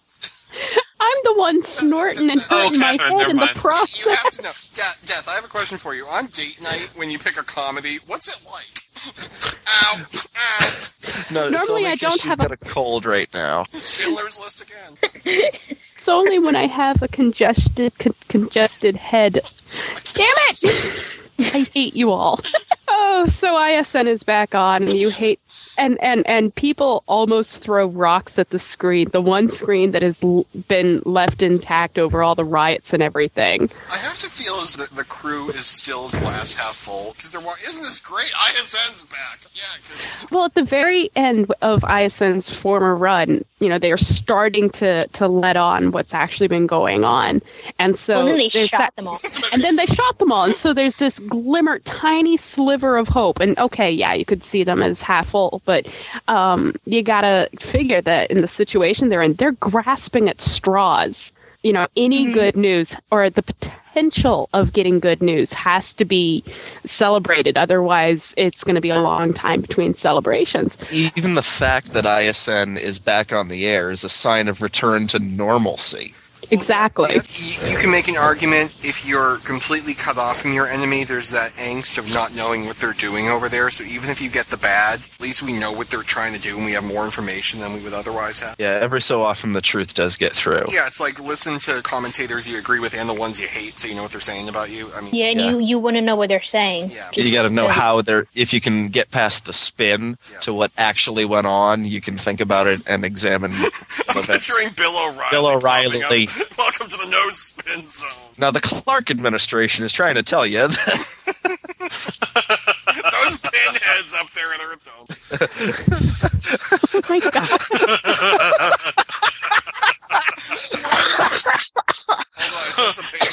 god. Oh. Oh god, you guys broke Death. Oh, I'm all right. You wouldn't think that was possible, would you? No, I'm all right. No, can I just tell you? I'm sorry. I'm broken in episode 29. In Deathly Hallows, which I just saw, they did Tale of Beetle the Bard, and they did the Tale of the Three Brothers, and they showed you the thing. Every time, like, and Death was very angry. I'm like, yeah, I saw that too. I know him. We tight. Oh my god, I'm dating him. Oh my god. I have a question. Around the house, do you call him Brian or do you call him Death? It's Brian. Thank you. It's Brian. Well, I have to keep remembering to correct myself every time we're around non-Puffwanians. You got to realize I met him at work, and so he introduces himself at work, a professional organization. Of course, I am Death. Not as Death. Exactly. So, yeah, the hooded robe isn't exactly covered on the company dress code. Although I think it would constitute a lab coat. Business casual Friday. Yeah, I'm imagining Death like the Grim Reaper, like dressed in his black robe but with a lab coat over it. You know what I'm picturing? In the scene where they told the tale of the three brothers, if Death had a giant mustache, like it was all silhouettes and stuff, and like, you know, I think that and a mustache. Yeah, exactly. I think that would have been fabulous. See, I love Deathly Hallows now. It's brought me so much joy. So, Ship of Tears, we also get the new Thunderbolts are revealed in this episode. From the Churchill. Yes. Oh yeah, the new. Oh yeah, these are the new version of the Star Furies. How did you forget the name of the ship? I was wondering whether Thunderbolts was just the name of it, like the name of the new ones, because like obviously Ryan might know more than me, but apparently Ryan was wrong. They did not get a separate name because they say, "Where's the captain? He's being checked out in the new Star Furies we inherited." So there is no Thunderbolt. I was right. No, they are called Thunderbolts. I'm wondering. No, where? You're on track. Where did he say Thunderbolts? I'm pretty sure they're called the Thunderbolts. I am referring to Google. Look it up. You know what Babylon I'm wondering? 500 volts. That's like saying if I leave my job or whatever, you know, the guy who replaces me is the new Ryan. I'm wondering if it's like the new Star Fury. No, because oh my god. Am I right? You're right. Nice. Oh my god, he's right. Write down the date and time was what she was really thinking there. It's December 1st, 9:23 p.m. Ryan that was right about the Thunderbolts. What the hell? Well, see, it's still not like being the new Ryan. It's like the new Mac. You know, like they come out with a new one and it's still a Mac. They don't have to call it something else. And they could be the Thunderbolt class Star Fury and maybe the... Yeah, that's what they're still Star Furies. What it is, I'm here on Wikipedia Star Fury. It's a kind of Star Fury. They have the types of Star Furies are medium fighter, stealth fury, heavy fighter, Thunderbolt, and the forklift. I'm not sure what I want the forklift. No, is the forklift the thing that has little arms and they can reach out and grab shit? Okay. Yep. Yeah, the medium fighter is the one we've always seen. The stealth fury is the Black Omega. Yeah, which is what the heavy fighter is the ones that the Hyperion had. And the Thunderbolt are these new ones here, and then the forklift is the one with arms. And there's also the Badger. The names really started sucking. Helga Hufflepuff How do you go from the Thunderbolt to the forklift I'm sort of skimming this, but it says that the Badger appeared in the beginning, so these are the old ones. Okay. The old ones. I'm thinking of something black. I'm just picturing. You mean the one that has Bester in it? No, I was hoping somebody would pick up on. Stu would have gotten this. It's a line from Voyages of the Thinking Cap. The voice of Helga is always thinking, let's play 20 questions. I'm thinking of something black. Oh, is it a badger? Yeah. It's always a badger. I'm just thinking of the naming. The naming just cracks me up. It's like being in charge of the USS You know, it's one thing. Actually, it's one thing for the names to get worse because, like, you figure they ran out of cool ones, so they went to the Badger. Yeah. But they started out with the Badger. Okay. Well, it's like it's like naming the Mac operating systems. They started out with Tiger, and then they went to Snow Leopard before Lion. Like, why would you go to Snow Leopard before Lion? No, there was a stupid named one in the middle there. Jim? Like not a cat, or no, it is. But it's like a stupid name. It's like a random one. And you can tell they started running out because they went like from leopard to snow leopard. Yeah. Well, what I'm saying is, why did they go from leopard to snow leopard before going to lion? Because I think they realized they were running out of names. Well, snow leopard was a minor update, so maybe they just made a minor change in the name. But there's like. Well, I like snow leopard because it has snow leopard. It's like Puma or Pinto or whatever the hell it was. They had like Pinto is a horse. Like the 10.2 was the. Pinto is a car. Yeah, and a horse. What's the 10.2? They named the car after the horse. Or they named the horse after the car. What's the 10.2? Not so much. The 10.2. Huh? See, she's talking like me now. It's like we're dating. The 10.2. I'm search for Mac operating system. In the meantime, aren't you learning about Mac? Aren't you learning about the Macintosh system? I like the Mac. I like it a lot. She called it Mac. Oh my God! It's not the Macintosh system anymore. So, speaking of Star Furies and the Black Omega in particular, Jaguar. our friend Bester is showing up again. Is it Jaguar? No, Brian, is that what you're thinking of, Jaguar? Before Jaguar. Okay, we'll find that out in a few minutes. Keep talking about Bester. Why is it I was trying to, but someone interrupted me. It would be the little one over in the corner. Fran, I believe she's called. Oh, Mr. Sheffield. Shut up, Dethryl. See, it's not Death anymore. It's Dethryl. She's using my full name. His full name. Jethro. Puma. Ryan, Puma. Puma's not random. It fits the theme. Puma's a type of cat. First of all, hold on. First of all, it's pronounced Puma. Maybe not you say Puma. Puma. I say Puma. You're from Maryland. It's Puma. I'm not saying Puma. You just did. I'm not saying what Duck says. Well, then you're wrong. Maybe you're wrong. Bester's. Oh my! Come on, just do the slapping thing. Let's talk about Bester and how he arrives on an Omega class Star Fury. Well, not really. Omega class is the class. It's a Thunderbolt. No, it's not a. Bester arrives. He has important information on the shadows. And for the first time in 3 seasons, we can shoot him and not get in trouble. Yeah, and they can because he's. Yeah, they want to. He says, if he even squeaks, you throw him under the brig. Under the brig. That made me particularly happy. And I like how Susan slaps him across the face for whatever what kind comment of slap? He makes. Was it Ryan's? No, it was a real slap. No, Susan doesn't need to do that. Susan will just eviscerate. She'll mess you up. Bester declares himself the enemy of the shadows, and he's got his own little plans going on, but he's become aware of these other things going on, and he doesn't like that they're interfering with his plans. And I think it's very interesting that Bester considers himself a patriot. He cares about his people, his telepaths, and he's not about to let the shadows or anybody else mess with his grand vision for them. The Vorlons were interfering with humans, and as they were doing so, telepaths developed, and we never really knew what the motive of the telepaths were or how they fit in. We knew that the shadows were involved in Psychor in some capacity, but we didn't know why. And in this episode, really, we start to figure out that the telepaths are seen as a weapon. They can hurt the shadows, so if the shadows, commandeer that weapon, they can, nullify the advantage, that the others have. So it's kind of, it's finally some payoff to the plot point that we've had for 2 seasons. That has irritated PS to no end. About time. Yes. Well, the thing with PS is she likes, before she'll watch the show, she would like to know how it ends, and she would like to know when what episode big events happen, so she's not. Yeah, just watch the damn show. Some people read the last page of the book before they proceed. No, I'm not saying I want to be spoiled. I want to know if it's a good ending. You could say it's a good ending, or you could say it's a bad ending. That's entirely subjective. It's subjective. I told you it was good. You still hated it for 2 years. It hasn't ended yet. I know, but she broke me. Bester says he's got this information here, and they're like, how did you find out about this? And he says, I'm a telepath. Work it out. I love him. He has the best delivery. He does. He does a very good job. He is definitely one of my favorite characters. Yeah, Bester's pretty awesome. Yeah, remind me, because I'm mixing in my head a lot of... Catherine was just dropped from the call. Catherine was just dropped from the call.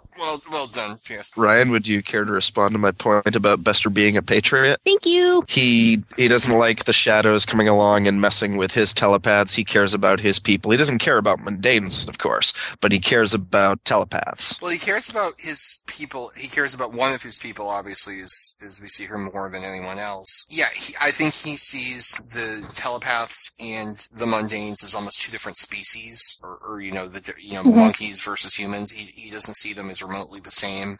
He will use mundanes as an end to protect his people, but I fully think he sees himself as like the next stage of evolution, and whatever happens to us. Oh my God, he's Mike. Yeah, he really is. Mike is the future of mankind, and so is Alfred Bester. So basically, they're one and the same. You like how I don't believe you just went there. You think I made Bester Mike? Yeah, I went there. I thought you meant using his first name. I'm like, it's Al. I don't know. Comparing Mike to Bester. No, yeah, that's absolutely correct. If Bester has his wisdom teeth, we're all screwed. Bester does think that telepaths are the future, and that eventually there is going to need to be a push to get rid of mundanes, or if not get rid of them per se, to at least push them out of all influence of power, and just let them eventually die off as telepaths take over everything and become the human race. And the reason there are telepaths is based on, a lot of the things we're seeing here with the shadows. So the telepaths were obviously created for a particular purpose, but you'll see that, I think you're getting ahead of ourselves there, actually. I never thought that. Honestly, I always thought that from seeing it that the Vorlons were involved in... Why, I know that they did something, and presumably it's for a purpose, unless the Vorlons just got bored on Saturday night and decided to mess with the universe. They got drunk. It's not a spoiler for me, because I always assumed that they had something to do with that, especially given the fact that we see here the telepaths can be used as a weapon. Mm-hmm. That always just clicked for me, and I always thought so. I wonder if they created them to use them as a weapon. Yeah, but what I'm saying, too, is even if they did or even if they didn't, the fact is we have them now, so now you have this mundane versus telepath coexistence, and that's going to go somewhere too. So regardless of why they're here, if they just sprouted out because too many people were eating KFC. KFC causes telepathy. It does. It really does. You know what it was that sandwich they came out with where instead of bread, God. And all of a sudden telepaths were coming out of the place. A heart attack without bread. Exactly. And PS was making reindeer noises. The whole world just... Sorry, my father came in and opened the door. That's weird. Weird things cause that noise. No, it wasn't. I don't think it was the noise, or was it? I turned around when he came in.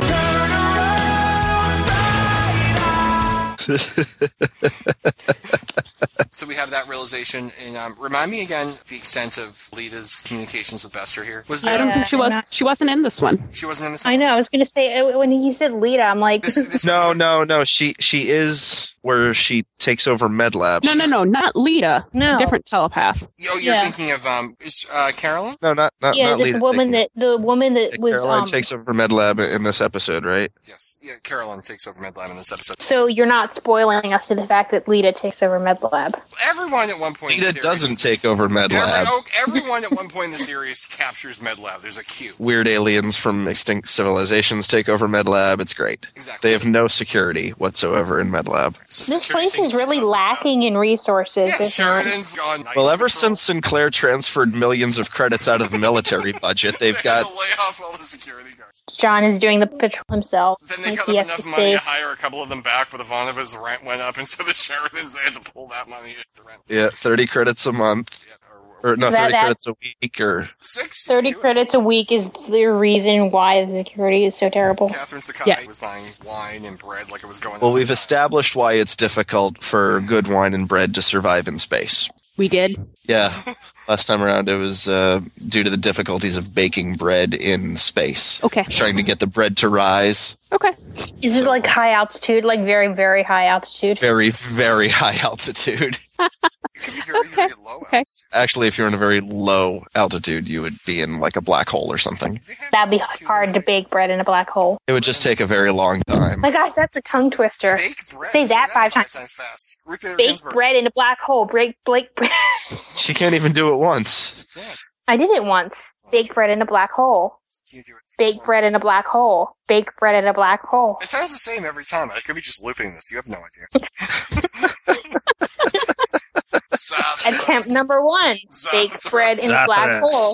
Attempt number 2, bake bread in a black hole. This doesn't work. I think you can do wondrous things. It's like when they kidnap hostages and they have to hold up that day's newspaper. They're not giving you tips if you take the hostages. I like how Jakar has run out of patience and he wants in on this new alliance. I forget who he's talking to. I think it's Delenn. She says, I thought your patience was infinite. And he says, space and time are curved. Even the infinite bends back and eventually finishes where it began. And so have I. A great line would have been if he said, I've wanted in since late season 2. Yeah, I was going to say, doesn't it seem like Jakar is like the kid that's not invited to the party? He does, and I feel bad for that kid. But the thing, like at this point, seriously, he's wanted to, like the last time he asked was right before the breakaway from Earth. That was like 3 podcasts ago. I mean, at some point, you got to let the guy. Isn't Jakar listening to podcasts? Well, they put him on probation because he tried to kill Londo. So they remember that? Well, under those circumstances, who wouldn't? He's like, please, I was high. Doesn't help his application. Ever since he's been in the brig, where they were torturing him, apparently, he was just singing.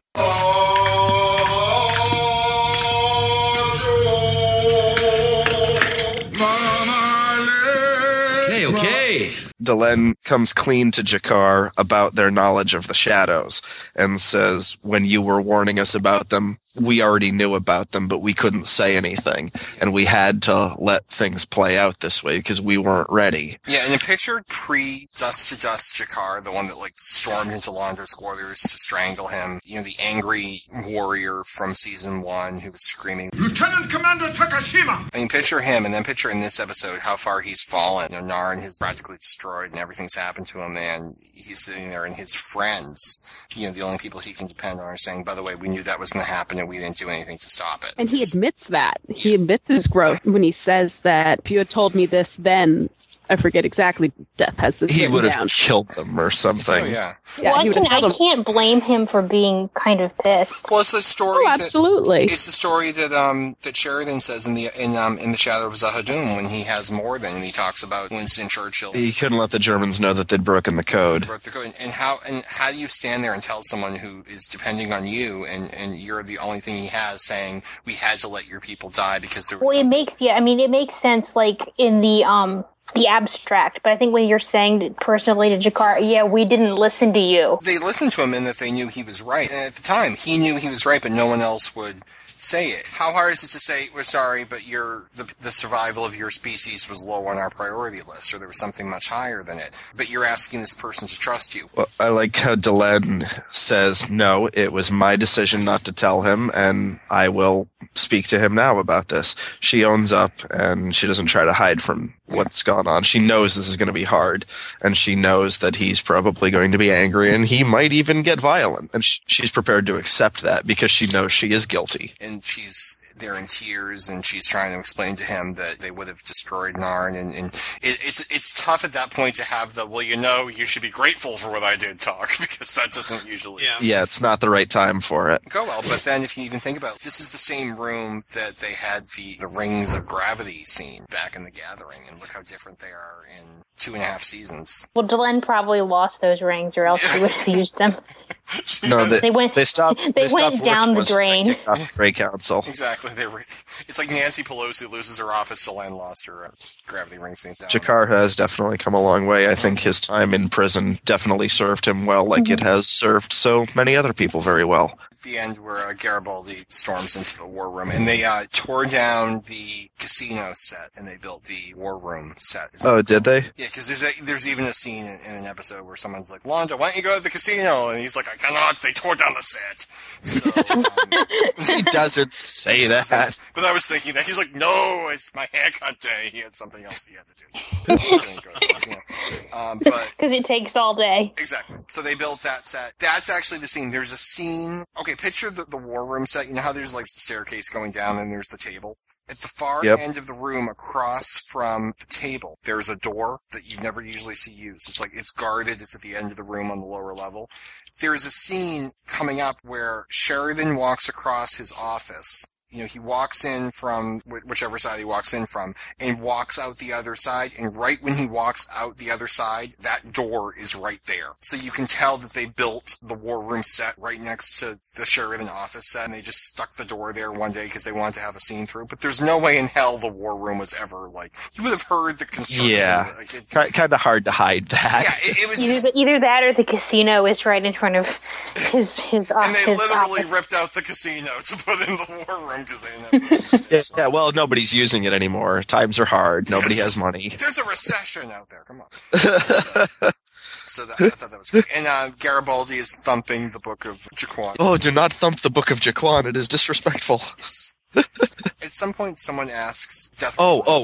Hold on. Speaking of the Book of Jaquan, this is a point for PS. Did you notice that the corners of the book are cut off? No. Oh my God. Go back and watch the episode and look at it, and the corners are pretty much cut off. They're descended from Narn. Someone at some point in the series wants to borrow the book, and he doesn't want to after his horrendous experience loaning the book to Mr. Garibaldi. I can't remember who. Oh, yeah.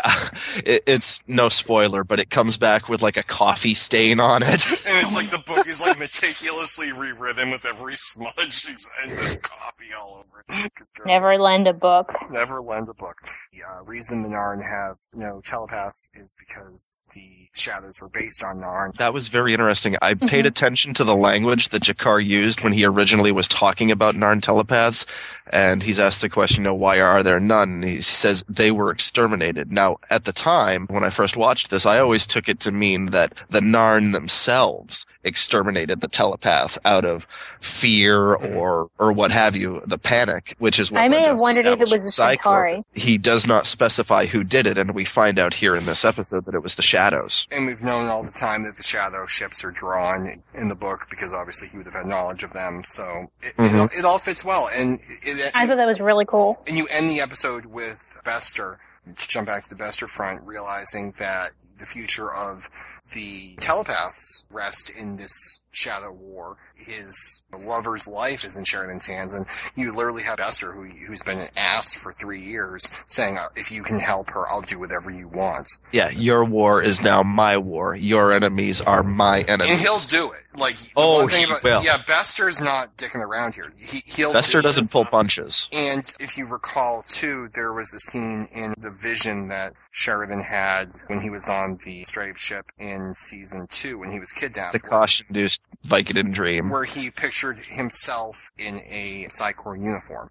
So does that mean that Sheridan has control over some facet of the Psychor now? But I just do love the thing where, you're expecting weapon supplies and like grenade launchers and whatnot, and you get a boatload of telepaths who want to touch your shit. Weapons systems. Giving us, we saw it back in Messages from Earth, but we see exactly what they plan to do, how these ships operate. The person bonded with it. It's really creepy. Find it interesting that among those being taken are blips. Yep.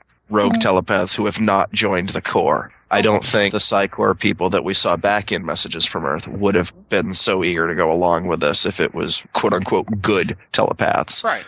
Good, loyal to Psychor, that they're getting rid of a problem. Right, it's recycling. It's using, all parts of the cow. You know what I mean? It's like, what's next? Is that everything I need to say on it? We have episode 15.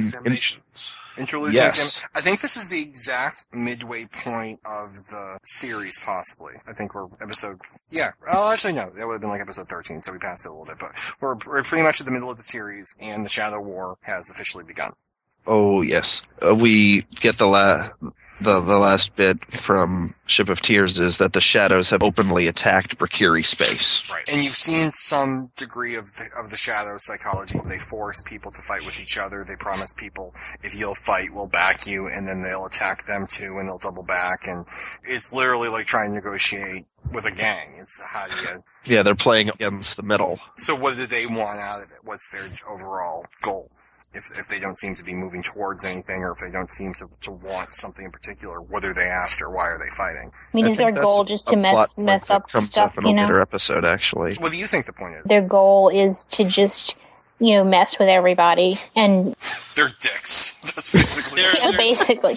They're sowing chaos. It's keeping everyone off balance by not attacking the same target, Yeah. Twice, and by attacking as many different possible targets as once. chaos works to their advantage. Right. Get the Centauri to attack everyone. That will weaken the Centauri, and then the Centauri will be less likely to stand up to us and more easily able to be taken on by someone else if we switch allegiances. Yeah, I mean, it's literally playing everyone as a fool. There's a line from a book series that I read, The Wheel of Time. The ultimate evil baddie in that one, which is just called the Dark One.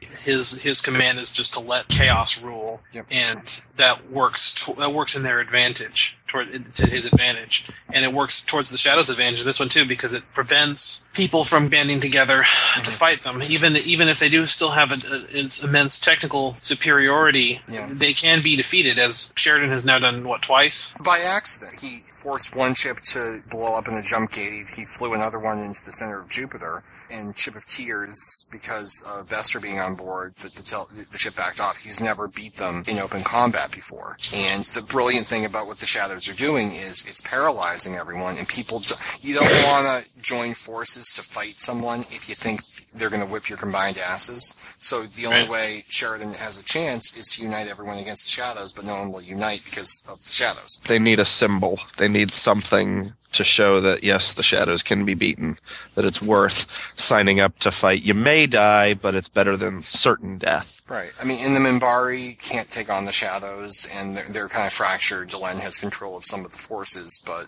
the Minbari are fractured. Everyone's fractured. The Centauri, Narn, look down the line. Earth isn't going to do anything. I mean, what do you do? And the only people you have are the Vorlons. And it's always hard with Kosh, I think. I know you guys probably enjoy it more than I do. Like, he's a walking refrigerator. So it's difficult to have a very moving scene with a walking refrigerator who doesn't do much in the series. In spite of that, I think I really liked the scene in the hallway with Kosh and Sheridan. Yeah. Definitely. Sheridan's getting in Kosh's face, if you will. And Kosh is like, impudent. The episode comes with commentary by, I think, Jerry Doyle, Richard Biggs, Bruce Boxleitner doing the commentary of it. And I think there's even the scene where, I believe this is the episode where Franklin resigns. You're correct. It is. Yeah. Oh, thank God. I thought I spoiled you all because everyone was quiet. Like, what? Definitely this episode. Yeah, and there's even the scene where Garibaldi was going to check on his records or whatnot, and he couldn't go through with it, and Franklin was watching, and the actors were, before Richard Biggs passed away, were doing the commentary of that one, and they're doing a voiceover of how they want the scene to play, and they're like, I know we can save this marriage! And it's just, the opportunity to listen to it. After you listen to the whole series, because they spoil ahead, listen to it. The running gag with, when they were making fun of Bruce Boxleitner for getting his ass kicked by a refrigerator to, shove his finger in the little hole in its mouth and try and, knock it out that way, do whatever you have to. But, and the scene plays completely differently when you know that there's some type of agreement. They are not for you. There's some type of gentleman's agreement not to take on, for the Vorlons and the Shadows not to take each other on. And by violating that agreement, Kosh is gonna be killed, and Sheridan saying, I need you to die for me. And Kosh is not happy about that, and the scene plays completely differently, because originally you just think he's being a dick, but he's actually not wanting to sacrifice himself, and that... Yeah, well, he's scared, and Sheridan's like, screw you. You want us to do all this stuff. We need you to pull your weight, too. Put your money where your mouth is. Because he hasn't done a damn thing except kill Deathwalker. It's kill Deathwalker, That's all he's done. It's all he's done. Since that and this and die. Those are the three things he's done since he gets I love in the scene here, Kosh is Darth Vader and Sheridan is Captain Nita, just beating the piss out of him. Yeah. And he's a powerful little Maytag, and he's... Boy, that repairman does a hell of a job. Exactly. There's even the moment where he says, if I do this, I won't be there for you at Zahadum, and Sheridan reads it as, if I do this, you're on your own.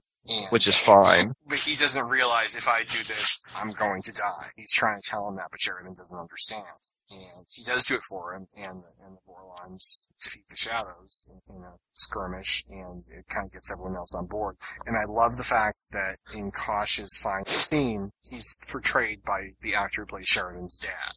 Yeah. Because you get some genuine emotion from Kosh. You actually get to see what he's thinking, and it reinforces that father-son dynamic. Sheridan is Luke Skywalker. I am your father. And Sheridan instantly knew that Kosh had died as soon as he woke up, and Morden had them executed, and he instantly knew, and they're going to try and keep it hush-hush, because how do you tell these people who just started coming together that, they took out the Vorlon? Yeah. Any one of us could be next. Yeah, that's not exactly what you want to leak out. And I just thought the episode was incredibly moving. It ends with Kosh's ship will perform one last duty in memory of Kosh, and it flies into the sun. JMS's first reaction, or first public statement after this episode aired, was to announce that the reason Kosh had been written off the show was due to a contract dispute. Wow. Oh, he had quite a sense of humor, that man. Yeah, I mean, it's difficult with a character like that. I love Farscape, and two of the main characters are Muppets. But I love those characters because they are happy and sad, they show emotion, and they feel like people just with giant heads that you forget after a while they're not real. But Kosh was a refrigerator for 3. Like, he didn't show emotion, really. The only thing you really get some human emotion from him is when he dies. So... But he's also, it's not just that he's a refrigerator, it's also that he's written to be this frustratingly non-emotive character. I mean, all he says is, the hour of scampering has passed. Yes. You are the dreamer of the dream. Like, he's a prophet. I mean, it's supposed to be, frustrating. I mean, it doesn't make any sense. So I think... Well, it's the death of Dumbledore. It's the death of Gandalf. I mean, it's the death of... He's the old man with the white beard, and this was his time to go. But he's not the old man with the white beard. He's the old man with the white beard who's been in a box for 3 years, so you can't even see his eyes. So it's tough to feel bad that Kosh died, but you feel it because Sheridan felt it. Who would we go to now if we need something? I mean... The other Vorlon. Yeah, they are all Kosh. Is probably going to be their response. So it's like, whatever. We'll send them. What's your name? They are all Kosh. Yeah. Kosh is all us. Yes. Well, if you're trying to keep the illusion that Kosh is still there, then why not?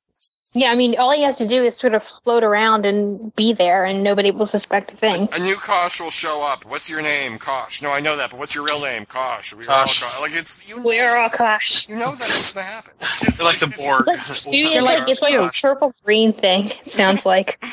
Purple Drazi. Kosh Vorlon. I am Kosh. You are Kosh. We are all Kosh. Kosh speaking, may I help you? You sound like Kosh works customer service. Could you imagine if you call Kosh? Oh my god. So fix your computer, he would be like... Hi, I see this extra charge on my bill here. You do not understand. No, that's right. Understand. The whole point of what I was saying. Understanding is a 3-edged sword. Could you imagine when the Shadows came at the Vorlon fleet, if the Vorlons just started confusing them to death? They just spoke in riddle and the Shadows just left. Like, we can't take it. Screw this, I'm going elsewhere. They leave the Brachiri alone, or whoever the hell they were attacking, and they just... You guys made my brain hurt. They're like James May from British Top Gear. See, another reference to something other than Babylon. Other than Babylon 5. A reference Babylon to something other than Babylon 5. There's someone out there who knows what I mean. Great character. Well, he's not a character. Ryan, you're a great character, too. Thank you very much. Ow. Hey! Stop making fun of me. Did we discuss Londo adequately previously? I think we did. A little bit. I mean, you finally see Londo happy again for, I believe, the second a few seconds. He's so happy that she's coming back. There's a whole montage dedicated to his happiness. It's great. And see, it's the kind of happiness where it's like he's so happy, you know it can't end well. Oh, exactly. Well, you know this man does not get to be happy. Adira is about to die, or Londo is about to be audited. One of those two things is about to I think the last time Londo was genuinely happy is when he got the eye back. Yeah, and that worked out famously for him. Yeah. So, whoops. And you know it's going to happen too when everyone gets off the ship and Adira's not there. I kept expecting Londo to see through Morden's ruse. It was so well played, though, because he... I agree, but I was still... There was still part of me expecting that to happen, so... Morden played it so well in that he allowed Londo to hang himself. Yes. If I just sit here and wait for 30 minutes... And give him enough rope. And he comes back to the point where he's like, just protect my people and let the rest of the galaxy burn. And I'm totally okay with that. He doesn't care anymore. anymore. Just get Rifa. Rifa should probably have a couple of extra security guards for. He should take out a life insurance policy. Like, he felt like the end of season 2 was like the down point of the series for Londo because he's starting wars with everybody and can't get out. Well, he was finishing war. He's starting wars with all the younger races. I mean, he just started to get out, and you thought in this episode he had the chance for a new leaf, and now he's in as deep as he ever was because he doesn't know who his friends are or who his enemies are anymore. I really like Londo as a character, and I'm really hoping that in the rest of the season or sometime in the near future that he'll have a turnaround, because it's turn around.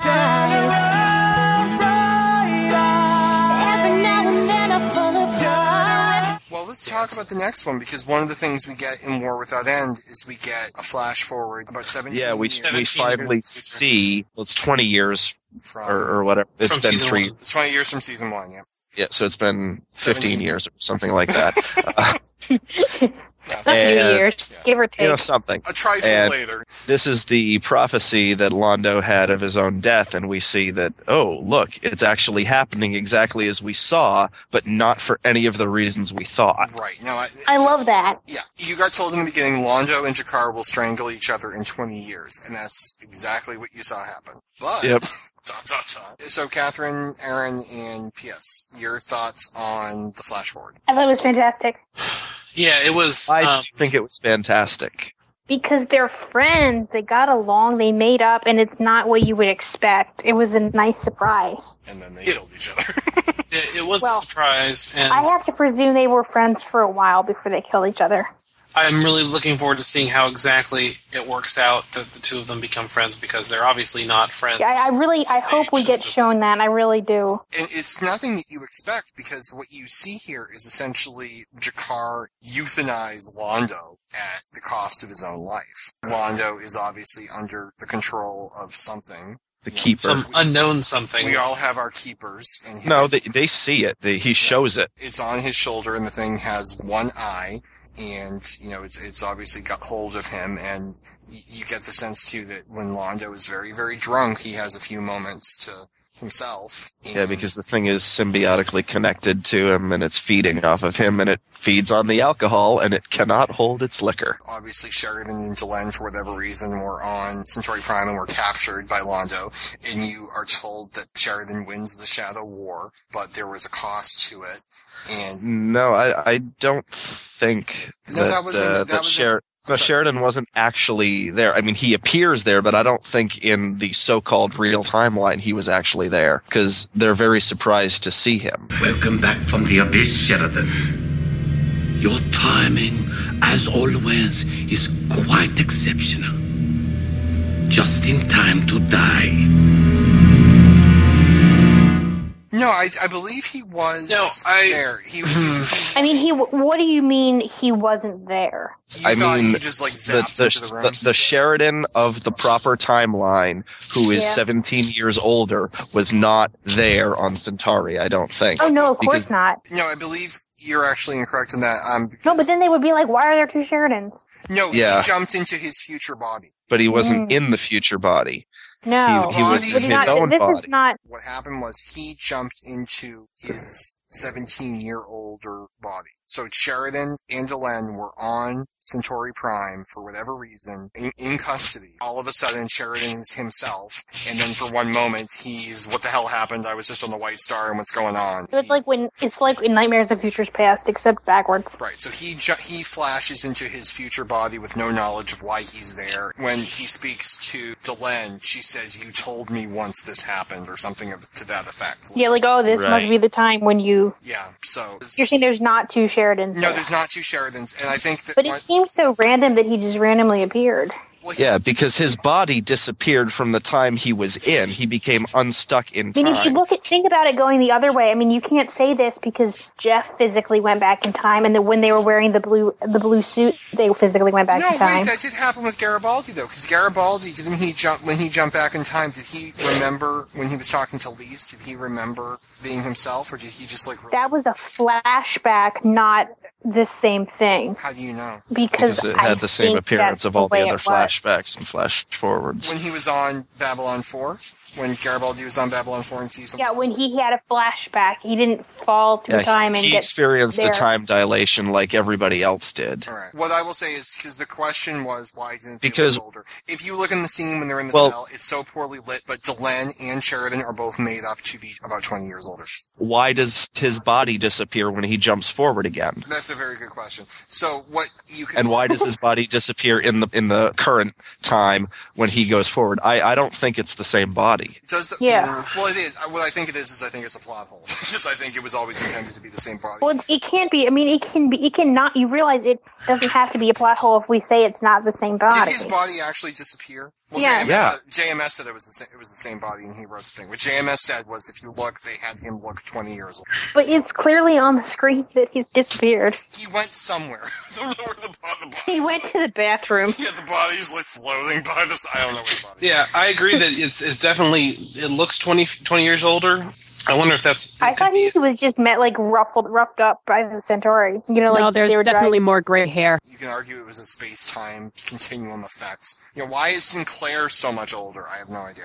And I also wonder, too, if the Sinclair aging was always intended, or if maybe in an early draft of the series, you know, Sinclair 20 years from now was supposed to be. Because if you remember... I suspected it was rewritten. Well, in season 1, when Sinclair takes off the helmet, when you find out Sinclair was the one, he's old. So you could argue maybe they were supposed to go and save Babylon 4 25 years in the future when Sinclair would have been old. As a result, but then it changed. Yeah, it turns your hair gray if you go back through the thing again. What the hell? Where was Sheridan's body? Why did Delenn put the suit on? Where was the conference room? We know why Delenn put the suit on, because that was how you power the time stabilizer. They figured that out. So maybe... Because the plot says so. No. The best blooper from this episode is when Bruce Boxleitner is struggling and he's in pain. He's in that little crawl space. Like, you know, remember when they all were coming up through the floor and he's like over in the corner? He's like grabbing himself because he's supposed to be in pain, and he's grabbing for his time stabilizer, and it comes off, rolls on its side, down the hall, out of camera, and he's just staring at it to see how far it will go, and it goes like down a flight of stairs. You can hear it, and he just looks back at the camera. He's like, whoa. It was the best blooper. Nice. Just excellent. All the momentum of the scene. Yeah, so in the future, the Shadows will apparently be defeated by Sheridan, and as a result, Centauri Prime is on fire, and Londo has a keeper, and he and Jakar are BFFs. And we see Lady Morella's prophecy come true. Sheridan and Delenn have a son, presumably David, named after Cog's son, who is safe. So maybe that was something to do with why they're there. And Veer will become Emperor after Londo is dead. Mm-hmm. At the hands of Jakar. It's awesome. The hands of Jakar. Yeah, I remember you guys were predicting maybe Londo and Jakar were on the shuttle leaving Babylon 5 as it was exploding. Yeah, oh my god, that was funny stuff. Well, my thing was, I'm like, didn't you notice there was like the throne room? Yeah, when I said that, you realized I was joking. No, you weren't. We have it on tape, too. No, you really weren't. No, you weren't. I was not. I was joking. You said you loved season 2. I have that on tape, too. Shut up. I was joking. I do enjoy the fact that when Sinclair returns and says, here's the mission we have to go on, and, you know... Yeah, I like how Commander Sinclair takes charge. Or Ambassador. Because he's awesome. He's officially Ambassador, but you see the command come out. Clark is the president. Well, he's also, remember, he's also the commander of the Rangers, so it's not like he's totally devoid of... Yeah. No, but I just find it funny that the character of the commander comes back a little bit to start issuing orders. Until now, what do you all... Well, let's start with PS. What did you think? I was glad to see Jeff again. I knew that was coming. I could have answered that question. There wasn't any Jeff Mike action in this one. Well, there was. Oh my god. He left him a note. Hello. Yeah. He left him a love letter. The attempt to get into crack the code, fasten, zip is the code. Socks! Came up as well. That was awesome. That was the best thing ever. That would have been great if he's like, hello, old friend, wait, 3 words, socks, fasten, zip, password, accepted. I love that scene. So I love that. I love Ivanova's I'll be in the car. Yeah. That was true. They're like, yeah, let's do it. I'll be in the car. There are a couple moments here where I think that where he tried to spice up the writing a little bit. Like, Lanier is explaining how the hull of the ship works, and Sheridan's like, cool. Yeah. Well, The White Stars are Borg. They adapt. Yeah. They learn from their encounters and they adapt too. Although, with all the adapting the Borg do, you'd think they would have taken over Earth before now, but that's just an aside. Maybe they couldn't find it like the Minbari. Now, P.S. predicted in an earlier episode that, she made two predictions. Her first prediction was that Sinclair was Valen. And her second prediction was, no, he's not Valen. He's Valen's bomber jacket that he donated to the Salvation Army. I don't remember this. Oh, I do. Brian is twisting my words. What I predicted was that Jeff was the soul of Valen reborn.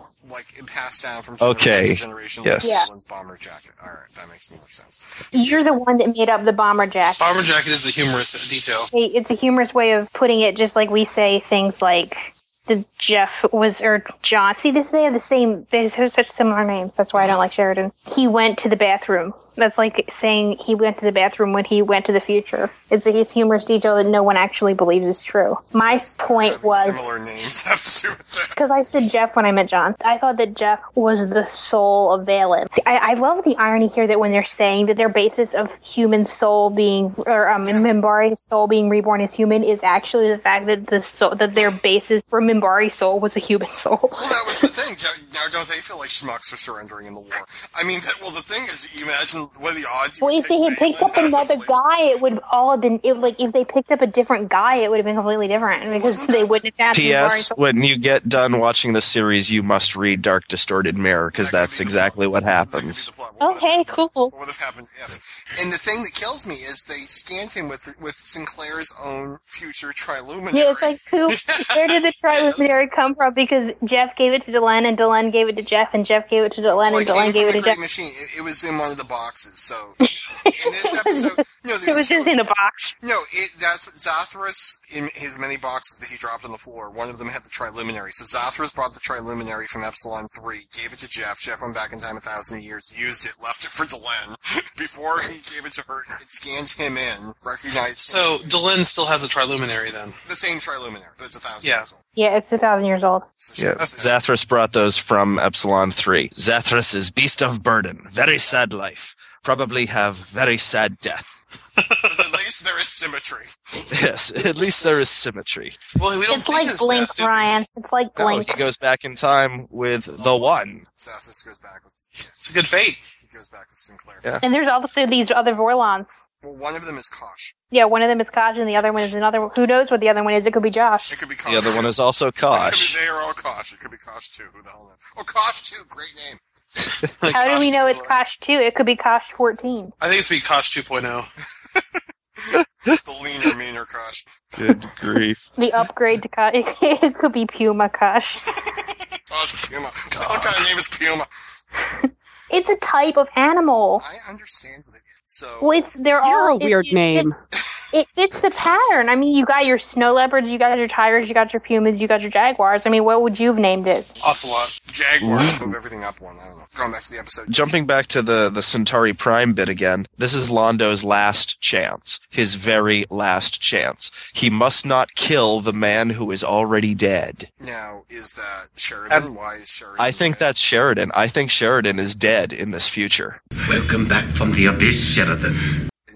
But how could it? Because he's unstuck in time, he appears, everyone's very surprised to see him because they all thought he was dead, and now we're going to kill him again just to make sure. You get the sense that Londo is like an ass in many of those future scenes, and then he stops as soon as his little keeper goes to sleep, so you get the sense that he's putting on that show. I think it's like a Horcrux. I think the thing is making him be an ass. Or is it telling him you will be... Yeah, it's not like when he wears it... It's not controlling his actions directly. It doesn't care what else he does as long as he does things that bring about the ends that the Keeper wants. Right. So it's exactly like a Horcrux. It's the locket. In the end, that's why he killed Jakar. He killed Jakar because the thing woke up. Yeah, the thing woke up and the thing was fighting for its own survival. But if he had not let Delenn and Sheridan go, then he could have lived. So he did sacrifice himself And Jakar. I mean, Jakar was in on it too. I mean, they died so that Sheridan and Delenn could live. So. Well, he couldn't kill Sheridan because that's the body that needs to go back in time and come back from the bathroom. But he's not thinking that. I don't even think he has any idea that's happening. If he had killed Sheridan there, it would have that's really what I'm saying. If he had killed Sheridan there, then Sheridan would never return to the present. Yeah. He would. He'd just be dead. Right. Ooh, wouldn't that be interesting? I mean, I have no idea what the plot would be, but like, his dead body drops out of thin air. Now, the other question is the words that, as Sheridan is being pulled back into the past, the words that Delenn shouts to him as he is... You must not go to Zahadum. Now, does that mean that he went to Zahadum and now everything has turned out this way? Or does it mean that he... Well, that lends credence to your idea that he's dead because... Isn't it Kosh who says if you go to Zahadum, he will die? Yep. Exactly. If, he's going to Zahadum, she's telling him, don't kill yourself, essentially. Right. The thing you don't know is she telling him not to go to Zahadum because he went there the first time and she wants things to turn out differently? Or did he heed her advice the first time and not go to Zahadum? And now she's making sure he gets the same message again? Yeah. I think it would be the former. Because the latter, I follow your train of thought, but I don't think she would do that. I mean, it's like, I don't think you would be like, do the same thing you did. Like, I don't think it only requires a warning if you're trying to change the past. So in that future, you have to deliver those warnings that make you take action, even if you don't think they're strictly necessary. But how would she know he wouldn't have done it otherwise? Well, you try. If he didn't do it. This is like saying if you know your father gets hit by a car on a Friday morning and you're thinking, well, if I stop him, the timeline will be changed, but if I don't, at some point you just yell, don't go out into the street, not even caring what's going to happen or not even caring, but you just say it to try and... But if he didn't go to Zahadum, why would she tell him not to? Because they don't know what going to Zahadum would have done. Or maybe she thinks, maybe he said once, an old friend gave me a warning not to go, and that was what kept me off of the... Or is this like the deal where it's like they're trying to ensure that the future happens the way it did? I mean, it was a pretty crappy future. Why would you... I mean, you would think... But it was better than the alternative. That's the thing. Yeah, because you don't know what the alternative is. Right, so let's do a little test here. Who thinks that Sheridan goes to Zahadum? Me. I think he goes to Zahadum. Oh, he absolutely does. Standing in that cell, in that universe where everything happened as we saw it, had he gone to Zahadum? Yes. Okay. I think that's why it turned out I think that's why she warns him not to. Okay.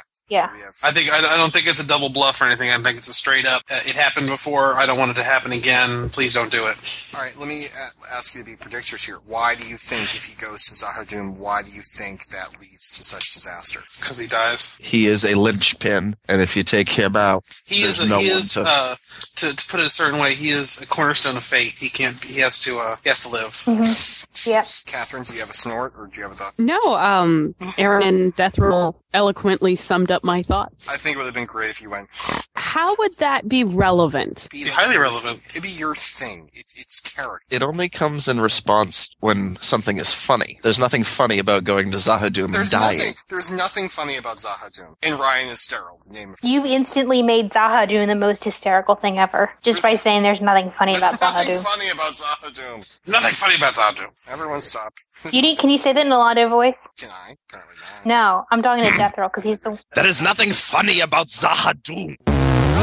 I have a couple of last comments on the first part, anyway. One is another Zathras quote. Zathras good at doing, not at understandings. When Sinclair walks up to Zathra and says, you'll meet me later, but you won't have known me yet. He goes through the whole thing. I think that's even right before that line.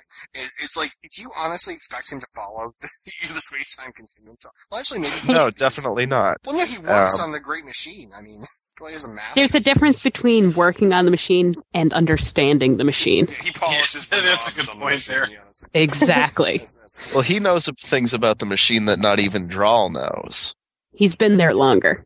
Yes. Zathras is 110 years old. And very proud of it. Dral is just a temp. Yes. Zathras is basically a senior citizen. He's plucky. Plucky? Spunky. Plucky. That's awesome. So we see that that reminds me of Galaxy Quest. Exactly. Thank you, Aaron. That's where I was going. That's where I was going, sir. Last comment on this part. We get a description of eddies in the space-time continuum. Hitchhiker's Guide, anyone? Get him out! I've seen one episode and the lead character reminds me of Arthur Weasley. Of what? Because his name is Arthur Dent. Read the frackin' book. It's a book. Well, I know that, but it's also a TV show. No, it's a book. That's like saying Harry Potter is also a movie. It is, I just saw it. But you wouldn't substitute the movie for the book, would you? Hell no. There you go. I don't think I'm disagreeing with you, though, am I? Yes, you are. No, you're not. What is the point of our disagreement? I am telling you to read the Hitchhiker's Guide to the Galaxy books. Fine, on the list. I'll put it on my Kindle. At least the first two. Okay. And I will send you the audiobook. Oh my god. There's a BBC series of that I need to watch. That's the one I think. I'm excited because the actor who plays Arthur Dent Oh, can I tell you, on the movie is going to be Bilbo. Watching Deathly Hallows, like, I don't place actors well. I was halfway through the will scene in Deathly Hallows before I realized that the actor who played Minister of Magic Scrimgeour was the guy from Love Actually who had the hit single. Yeah. I'm watching it with Danielle and I lean over, I'm like, I feel it in my fingers. Somewhere out there, at least one of our listeners got that. There's lots of Harry Potter actors in Song of Ice and Fire. You know why? There's like 7 British people in the world. Yes. Filch is going to be Walder Frey. Which is an awesome choice. That's awesome. And Tonks is going to be Osha. And Hermione's mother is going to be Caitlin. You know, I don't think that really counts as being an HP person. She's an extra. Hold on. Hermione's mother from... I have a question. Was Hermione's mother in Deathly Hallows the same as Hermione's mother in Chamber of Secrets? I can't even think. Hermione's mother... Hermione didn't have a mother in Chamber of Secrets. She had like a... Yes, she did. She appeared in Diagon Alley and Arthur wanted to buy them lunch. Oh, right. I have no idea. I don't think so. Well, she was in Deathly Hallows for all, 4 seconds? I'm just saying it because I saw it on a website that said it was going to be Caitlin. Hopefully her performance in Deathly Hallows isn't what got her the job. Yeah, Probably seriously. not. I'm sure she's an established actress who's been in many other things we just haven't seen because we're not British. We are not British. That's incredibly accurate. Well, can I just say, I'm watching Deathly Hallows, and I'm like, the borough looks different from the last movie. I'm like, oh yeah, it burned down. It burned down. Of course, it wasn't supposed to burn down, but what are you going to do? Well, you go in the kitchen, and there's like a plasma TV on the wall, and there's like a man cave in the corner. Alright, I have to just say this. I mean, no disrespect. I'm watching the movie, and there's a scene in the movie that has Ron, and Ron is at the distance, okay? Ron is at the edge of the screen, and Harry is looking at Ron. I'm looking at Rupert Grint. I'm like, And I'm trying to get back into the movie, but I keep looking at Rupert Grint. I must say something. I don't see what... Hold it. You do this all the time. Then the movie's over, and Danielle's like, did you have difficulty looking away from Rupert Grint? Because I did. And I'm like, he has the largest thighs in the world. I'm sorry. Why were you checking out Rupert Grint's thighs? You see him from a distance, and they're there. And I don't know if it's just he's been working out a lot, but they weren't in Half-Blood Prince. I'm like, isn't this like a month later? Like, wow. Rupert Grint has been taking steroids. Rupert Grint has very large thighs. Ryan is sterile, and the other thing that can be the end of this episode. What were you going to say, P.S.? Catherine? I was saying that I don't really think he's attractive. Me, or who are we talking He doesn't do much for me. No. Rupert Grint? Yeah. We're not talking No. about me, though, right? Do you find Rupert Grint attractive? Rupert Grint, thank God. Well, if you like thighs, I mean, he's your man. Crickets. Lots and lots of crickets. You are finite. Zathras is finite. This is wrong tool. Never use that tool. I'm even on the phone today. Someone called me at work asking me something. I'm like, this is helpful. This is wrong spreadsheet. Hold on. Nice. So, Zathras. Zathras is amazing. I've never had the courage to actually say my good and dear friend. Oh, no? I've been on the edge of it a couple of times. I was actually talking about you. I was about to say, oh, a good and dear friend of mine, like, blah, blah, like, but I just couldn't do it.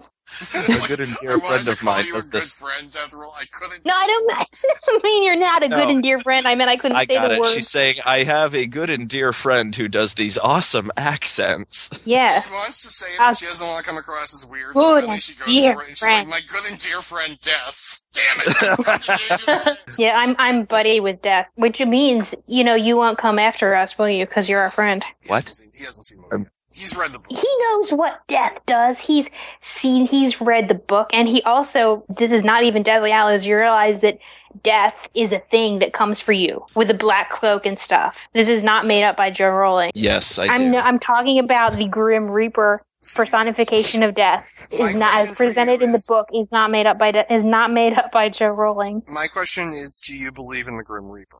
No. It sounded like you were saying that. I just wanted confirmation. Do you believe in the Grim so Reaper? Confused right now. She was explaining to me the real Grim Reaper, and I'm like... Yo, I meant the general, like, mythological Grim Reaper. Okay, I understand. For a second, I thought you thought that the character of Death was J.K. Rowling's creation. So you thought that J.K. Rowling wrote Death.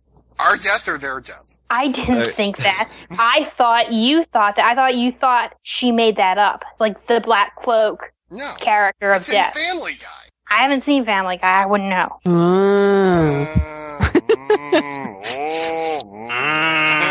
What?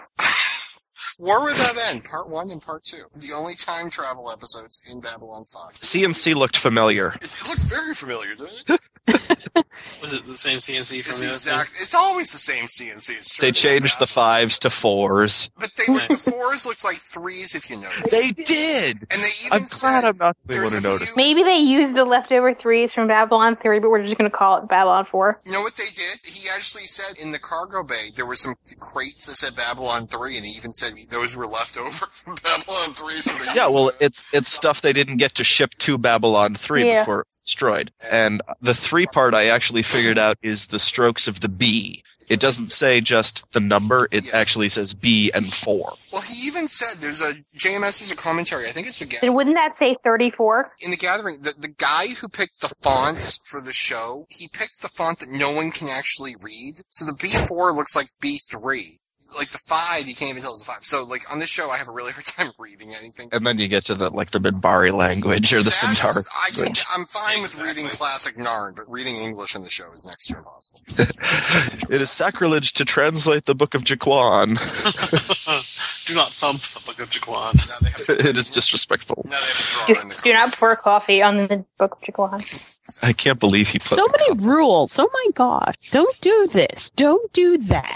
I'm trying to imagine Michael reading the Book of Jaquan. He's like reading it while he's eating. He's like reading it in the bath. I don't know Narn. Learn. Well, alrighty then. What do we think of Delen's flash? She sees Sheridan laying in bed, and she's walking across. Oh, yeah. And then I didn't notice that. I wouldn't have gotten that unless you had just said. That was actually Dethryl badly spoiling. Well done, Dethryl.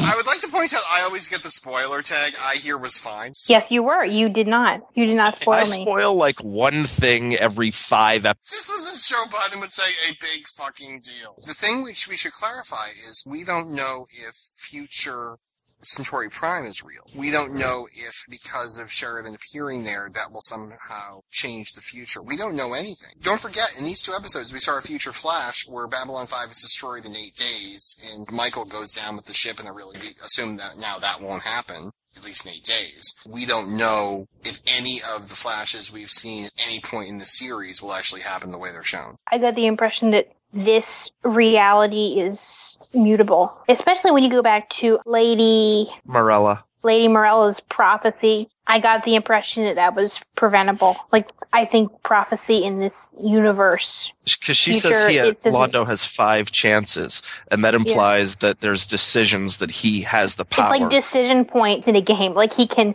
take this branching path. He has 5 flags left, The thing to keep in mind is the voice that you do hear in Delen's Flash is a very famous actress. My mother walking by might have recognized that voice. And there's a particular reason it's that particular actress, but my mother actually would not recognize anything, I think, from Babylon 5. I had it on one day, and she walked by, and she actually thought I was watching Scarecrow and Mrs. King. You're trying to say your mother's a little bit retarded? Bruce Boxleitner actually played the lead character on Scarecrow and Mrs. King. Speaking of Bruce Boxleitner being of course, that's not saying space. I finally watched Tron for the first time the other day. He's the lead character in that after Jeff Bridges. I wanted to comment on the just overall on World Without End. It's really hard to get time travel right, and they did a very good job. They made a very good attempt at it. They weren't perfect. There were a lot of plot holes, but that's basically what time travel just does, and I can totally live with that. And they brought Sinclair back. Sinclair, literally, he got dropped from the show. They didn't realize when they filmed his last episode that it was his last episode, and he came back for a couple of voicemail spots, sending messages to people, but he really didn't have any closure. And now in this episode, you find out he was the the leader of the Minbari during the last Great War, and he lived 1,000 years ago, which was planned. Nice closure. Which was planned from the beginning. So all those little drops in the first season about Warren of Minbari and whatnot, or you fight like you talk like a Minbari. You talk like a Minbari, you eat like a Minbari, you do something like a Minbari. You eat like a Minbari. He's like, Rory, like eats with his feet. Eat like a Minbari. You sleep like a Minbari at a 45-degree angle. And I mentioned this to Aaron after we watched the episode. Keep in mind, too, the reason Delenn dissolved the Great Council is because Valen prophesied that someone would do one day. But the only reason Valen prophesied that was because Jeffrey Sinclair knew that she would. All of this has happened before, and all of this will happen again. Well, it could be the worst thing in the world to do, but he's prophesizing it because he knows she does it. It doesn't mean you're prophesizing to do it and it will lead to good things. It just means I know she does it. I mean, it's like he has gone to the past, and he wants to get cred with the Minbari of the past, so he makes these predictions. He knows they're going to come true. Yeah, you can't verify any of them. So he also knows what happened 1,000 years ago, so he knows what he was supposed to do. Right. He needs the book from 1955. I mean, he will, go back and he'll form Great Council. I mean, he knows what Valen, the historical... It's like if you went back in time and you decide and you said, hello, my name is George Washington. You know what George Washington did. You could live out the life of George Washington because you are familiar with it from history. Right, but you're also not able... I'm sure he doesn't know as much about Valen as I would know about George. But then you could say that's like lost to history. History is not 100% accurate. Right. I mean, it's just like you have a cheat sheet so that you know what you're supposed to do. True, but to get the credibility, I can't go back and say my name is George Washington. I'll prove it one day. We will have airplanes. I mean, that won't really. Well, no, I'm not saying that. I'm saying he knows what will happen. I'm saying you can go back in time in George Washington and say I can beat England. True. Watch me. I wonder if he knew how to do it. He was also studying on Minbar for the last studied Valen, I think. Year and a half. I'm not saying that you, Ryan, with your knowledge of George Washington, would do it. You would have read everything there is to read about George Washington. That's very true. He obviously didn't know until he got the letter from himself. I don't think he was studying Valen to prepare himself to become Valen. I think he was studying Valen because Valen I think happened? He might have been studying Valen at the direction of the Vorlons. I wonder if he got the letter and it's like, dude, you're Valen. See you soon, Jeff. And he's like, crap. And on the way to Babylon 5, he's reading Valen's autobiography, trying to I mean, how do you know that he isn't going to prove himself by saying it's going to rain tomorrow? For all we know, he could have the almanac. Don't forget, somehow the Vorlons know to trust Valen. So either the Vorlons are omnipresent and they can backwardly communicate with themselves through time. And That's what I asked. Whether they existed outside of linear time. Which, if you're the Minbari and you're down in the dumps and you're about to lose this war and your space station's been destroyed, and the Vorlons show up with this other Minbari and he's got a 7-mile long space station, he's like, follow me. You're gonna probably follow him because he has Vorlons and a 7-mile long space station. Yeah. So if the war wins, you're now Valen, the guy who saved us, and now you've got some credibility to do whatever you want to. Yeah. So. He's got street cred.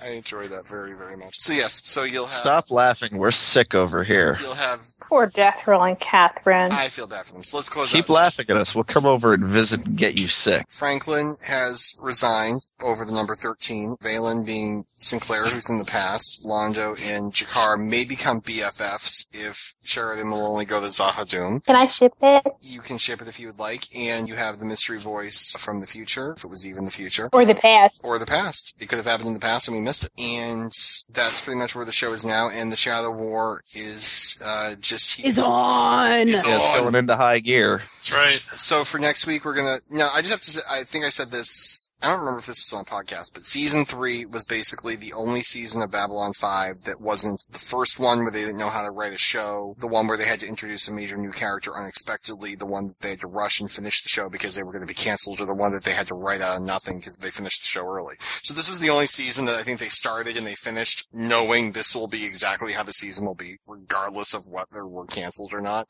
And I think it's probably one of the stronger seasons of the show. And it's just absolutely. I agree with that. There's been very few weak episodes. I love even few. I think there's been a lot of really good episodes, and then there's been a few not quite as good, but there haven't been a lot of average or below average episodes. Yeah, no, it is. You can love the end of a story, but you can also love the middle of the story. We're at the middle of the story, and I love the middle of this story. So this middle of the story is the best part sometimes. Yeah, this is right where we are now. This is like interludes, I think, or the one before it was the middle of the exact series. I mean, this is right. This is great stuff. So next week we're going to start with Walkabout, the next episode back, and we're going to conclude with the season finale, Zahadum. Now I wonder what happens in that one. I don't know. I think they all just start to learn how to croquet. I mean, I just don't know if there's really anything going on there. There's no real behind the scenes stuff. I mean, I think there was actually a break right before Walkabout came back. No, know what there was? Every season, they held back the last 2 episodes. For whatever reason, there was something they had to air they all aired in the UK first, but there was like the worst part of the series to have a break. There was like an extended break, I remember. So we were all like pretending we were British because we wanted to know what would happen. Walkabout, Grey 17 is missing, and The Rock cried out no hiding place, Shadow Dancing, and Zahadu. And let me tell you this, JMS has personally said he wants to walk to everyone's house and apologize for Grey 17 is missing. Oh my god. And when you watch it, you're like, it's definitely nothing like any of the other episodes around it. Ryan. Yes. Is the rest of it good? Am I going to like the rest of it? Ryan, Dethryl. No, the episode itself, it's the weakest episode probably of season 3 and season 4. It's probably the low point. It has probably the best secondary plot of any episode of those 2 seasons. So the fact it's the weakest one and it's also one of my favorites parts of it is a good sign. Okay, what do you think, Dethryl? Because your rundown was accurate before. Let's see if you can do it again. Let's get it on tape. Tell me what. Well, I think you may like Walkabout. Okay.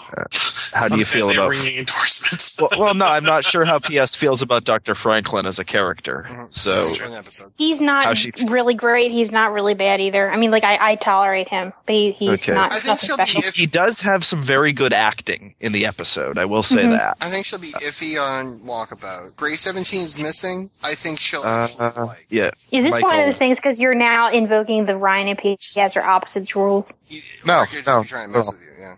There's Michael going off to do something, and he does something pretty significant. So I think you'll enjoy Grey 17 is missing. The Michael episode, yeah. I think she'll like the Rock cried out. The Rock cried out no hiding place. I think she will as well. Shadow Dancing. I think she'll like Shadow Dancing and Zahadum. I think they're both very good. Oh, cool. Honestly, this I is think like the rest of the season. Lots of liking. Good. I like liking things. Well, they're very. I am pleased that you are pleased. Yeah, I think they're all very solid episodes. Like I said, Grey 17 has a stupid primary plot, but I think the episode itself is really good too. So hopefully none of us will be sick next week, and hopefully Cog's son, David, is enjoying listening to this episode as it airs live in the limo on the way to his high school prom.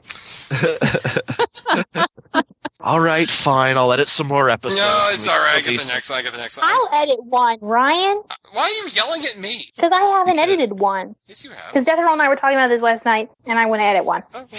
You go, girl. She was complaining that you said you wanted to try editing another one, and you never sent her a file. Oh, it's always I have to send. Yes, it is actually. Oh, I do have to do that. Okay. Well, tell me what episode you want, and I'll send it to you. So, I'll take whichever one isn't being done. I mean, I don't really care. So with that, with the Poufwa Exchange, and we'll see you back in 2 episodes for the end of season 3 of Babylon 5. Have a good night. Awesome. Good night. Good night. Night.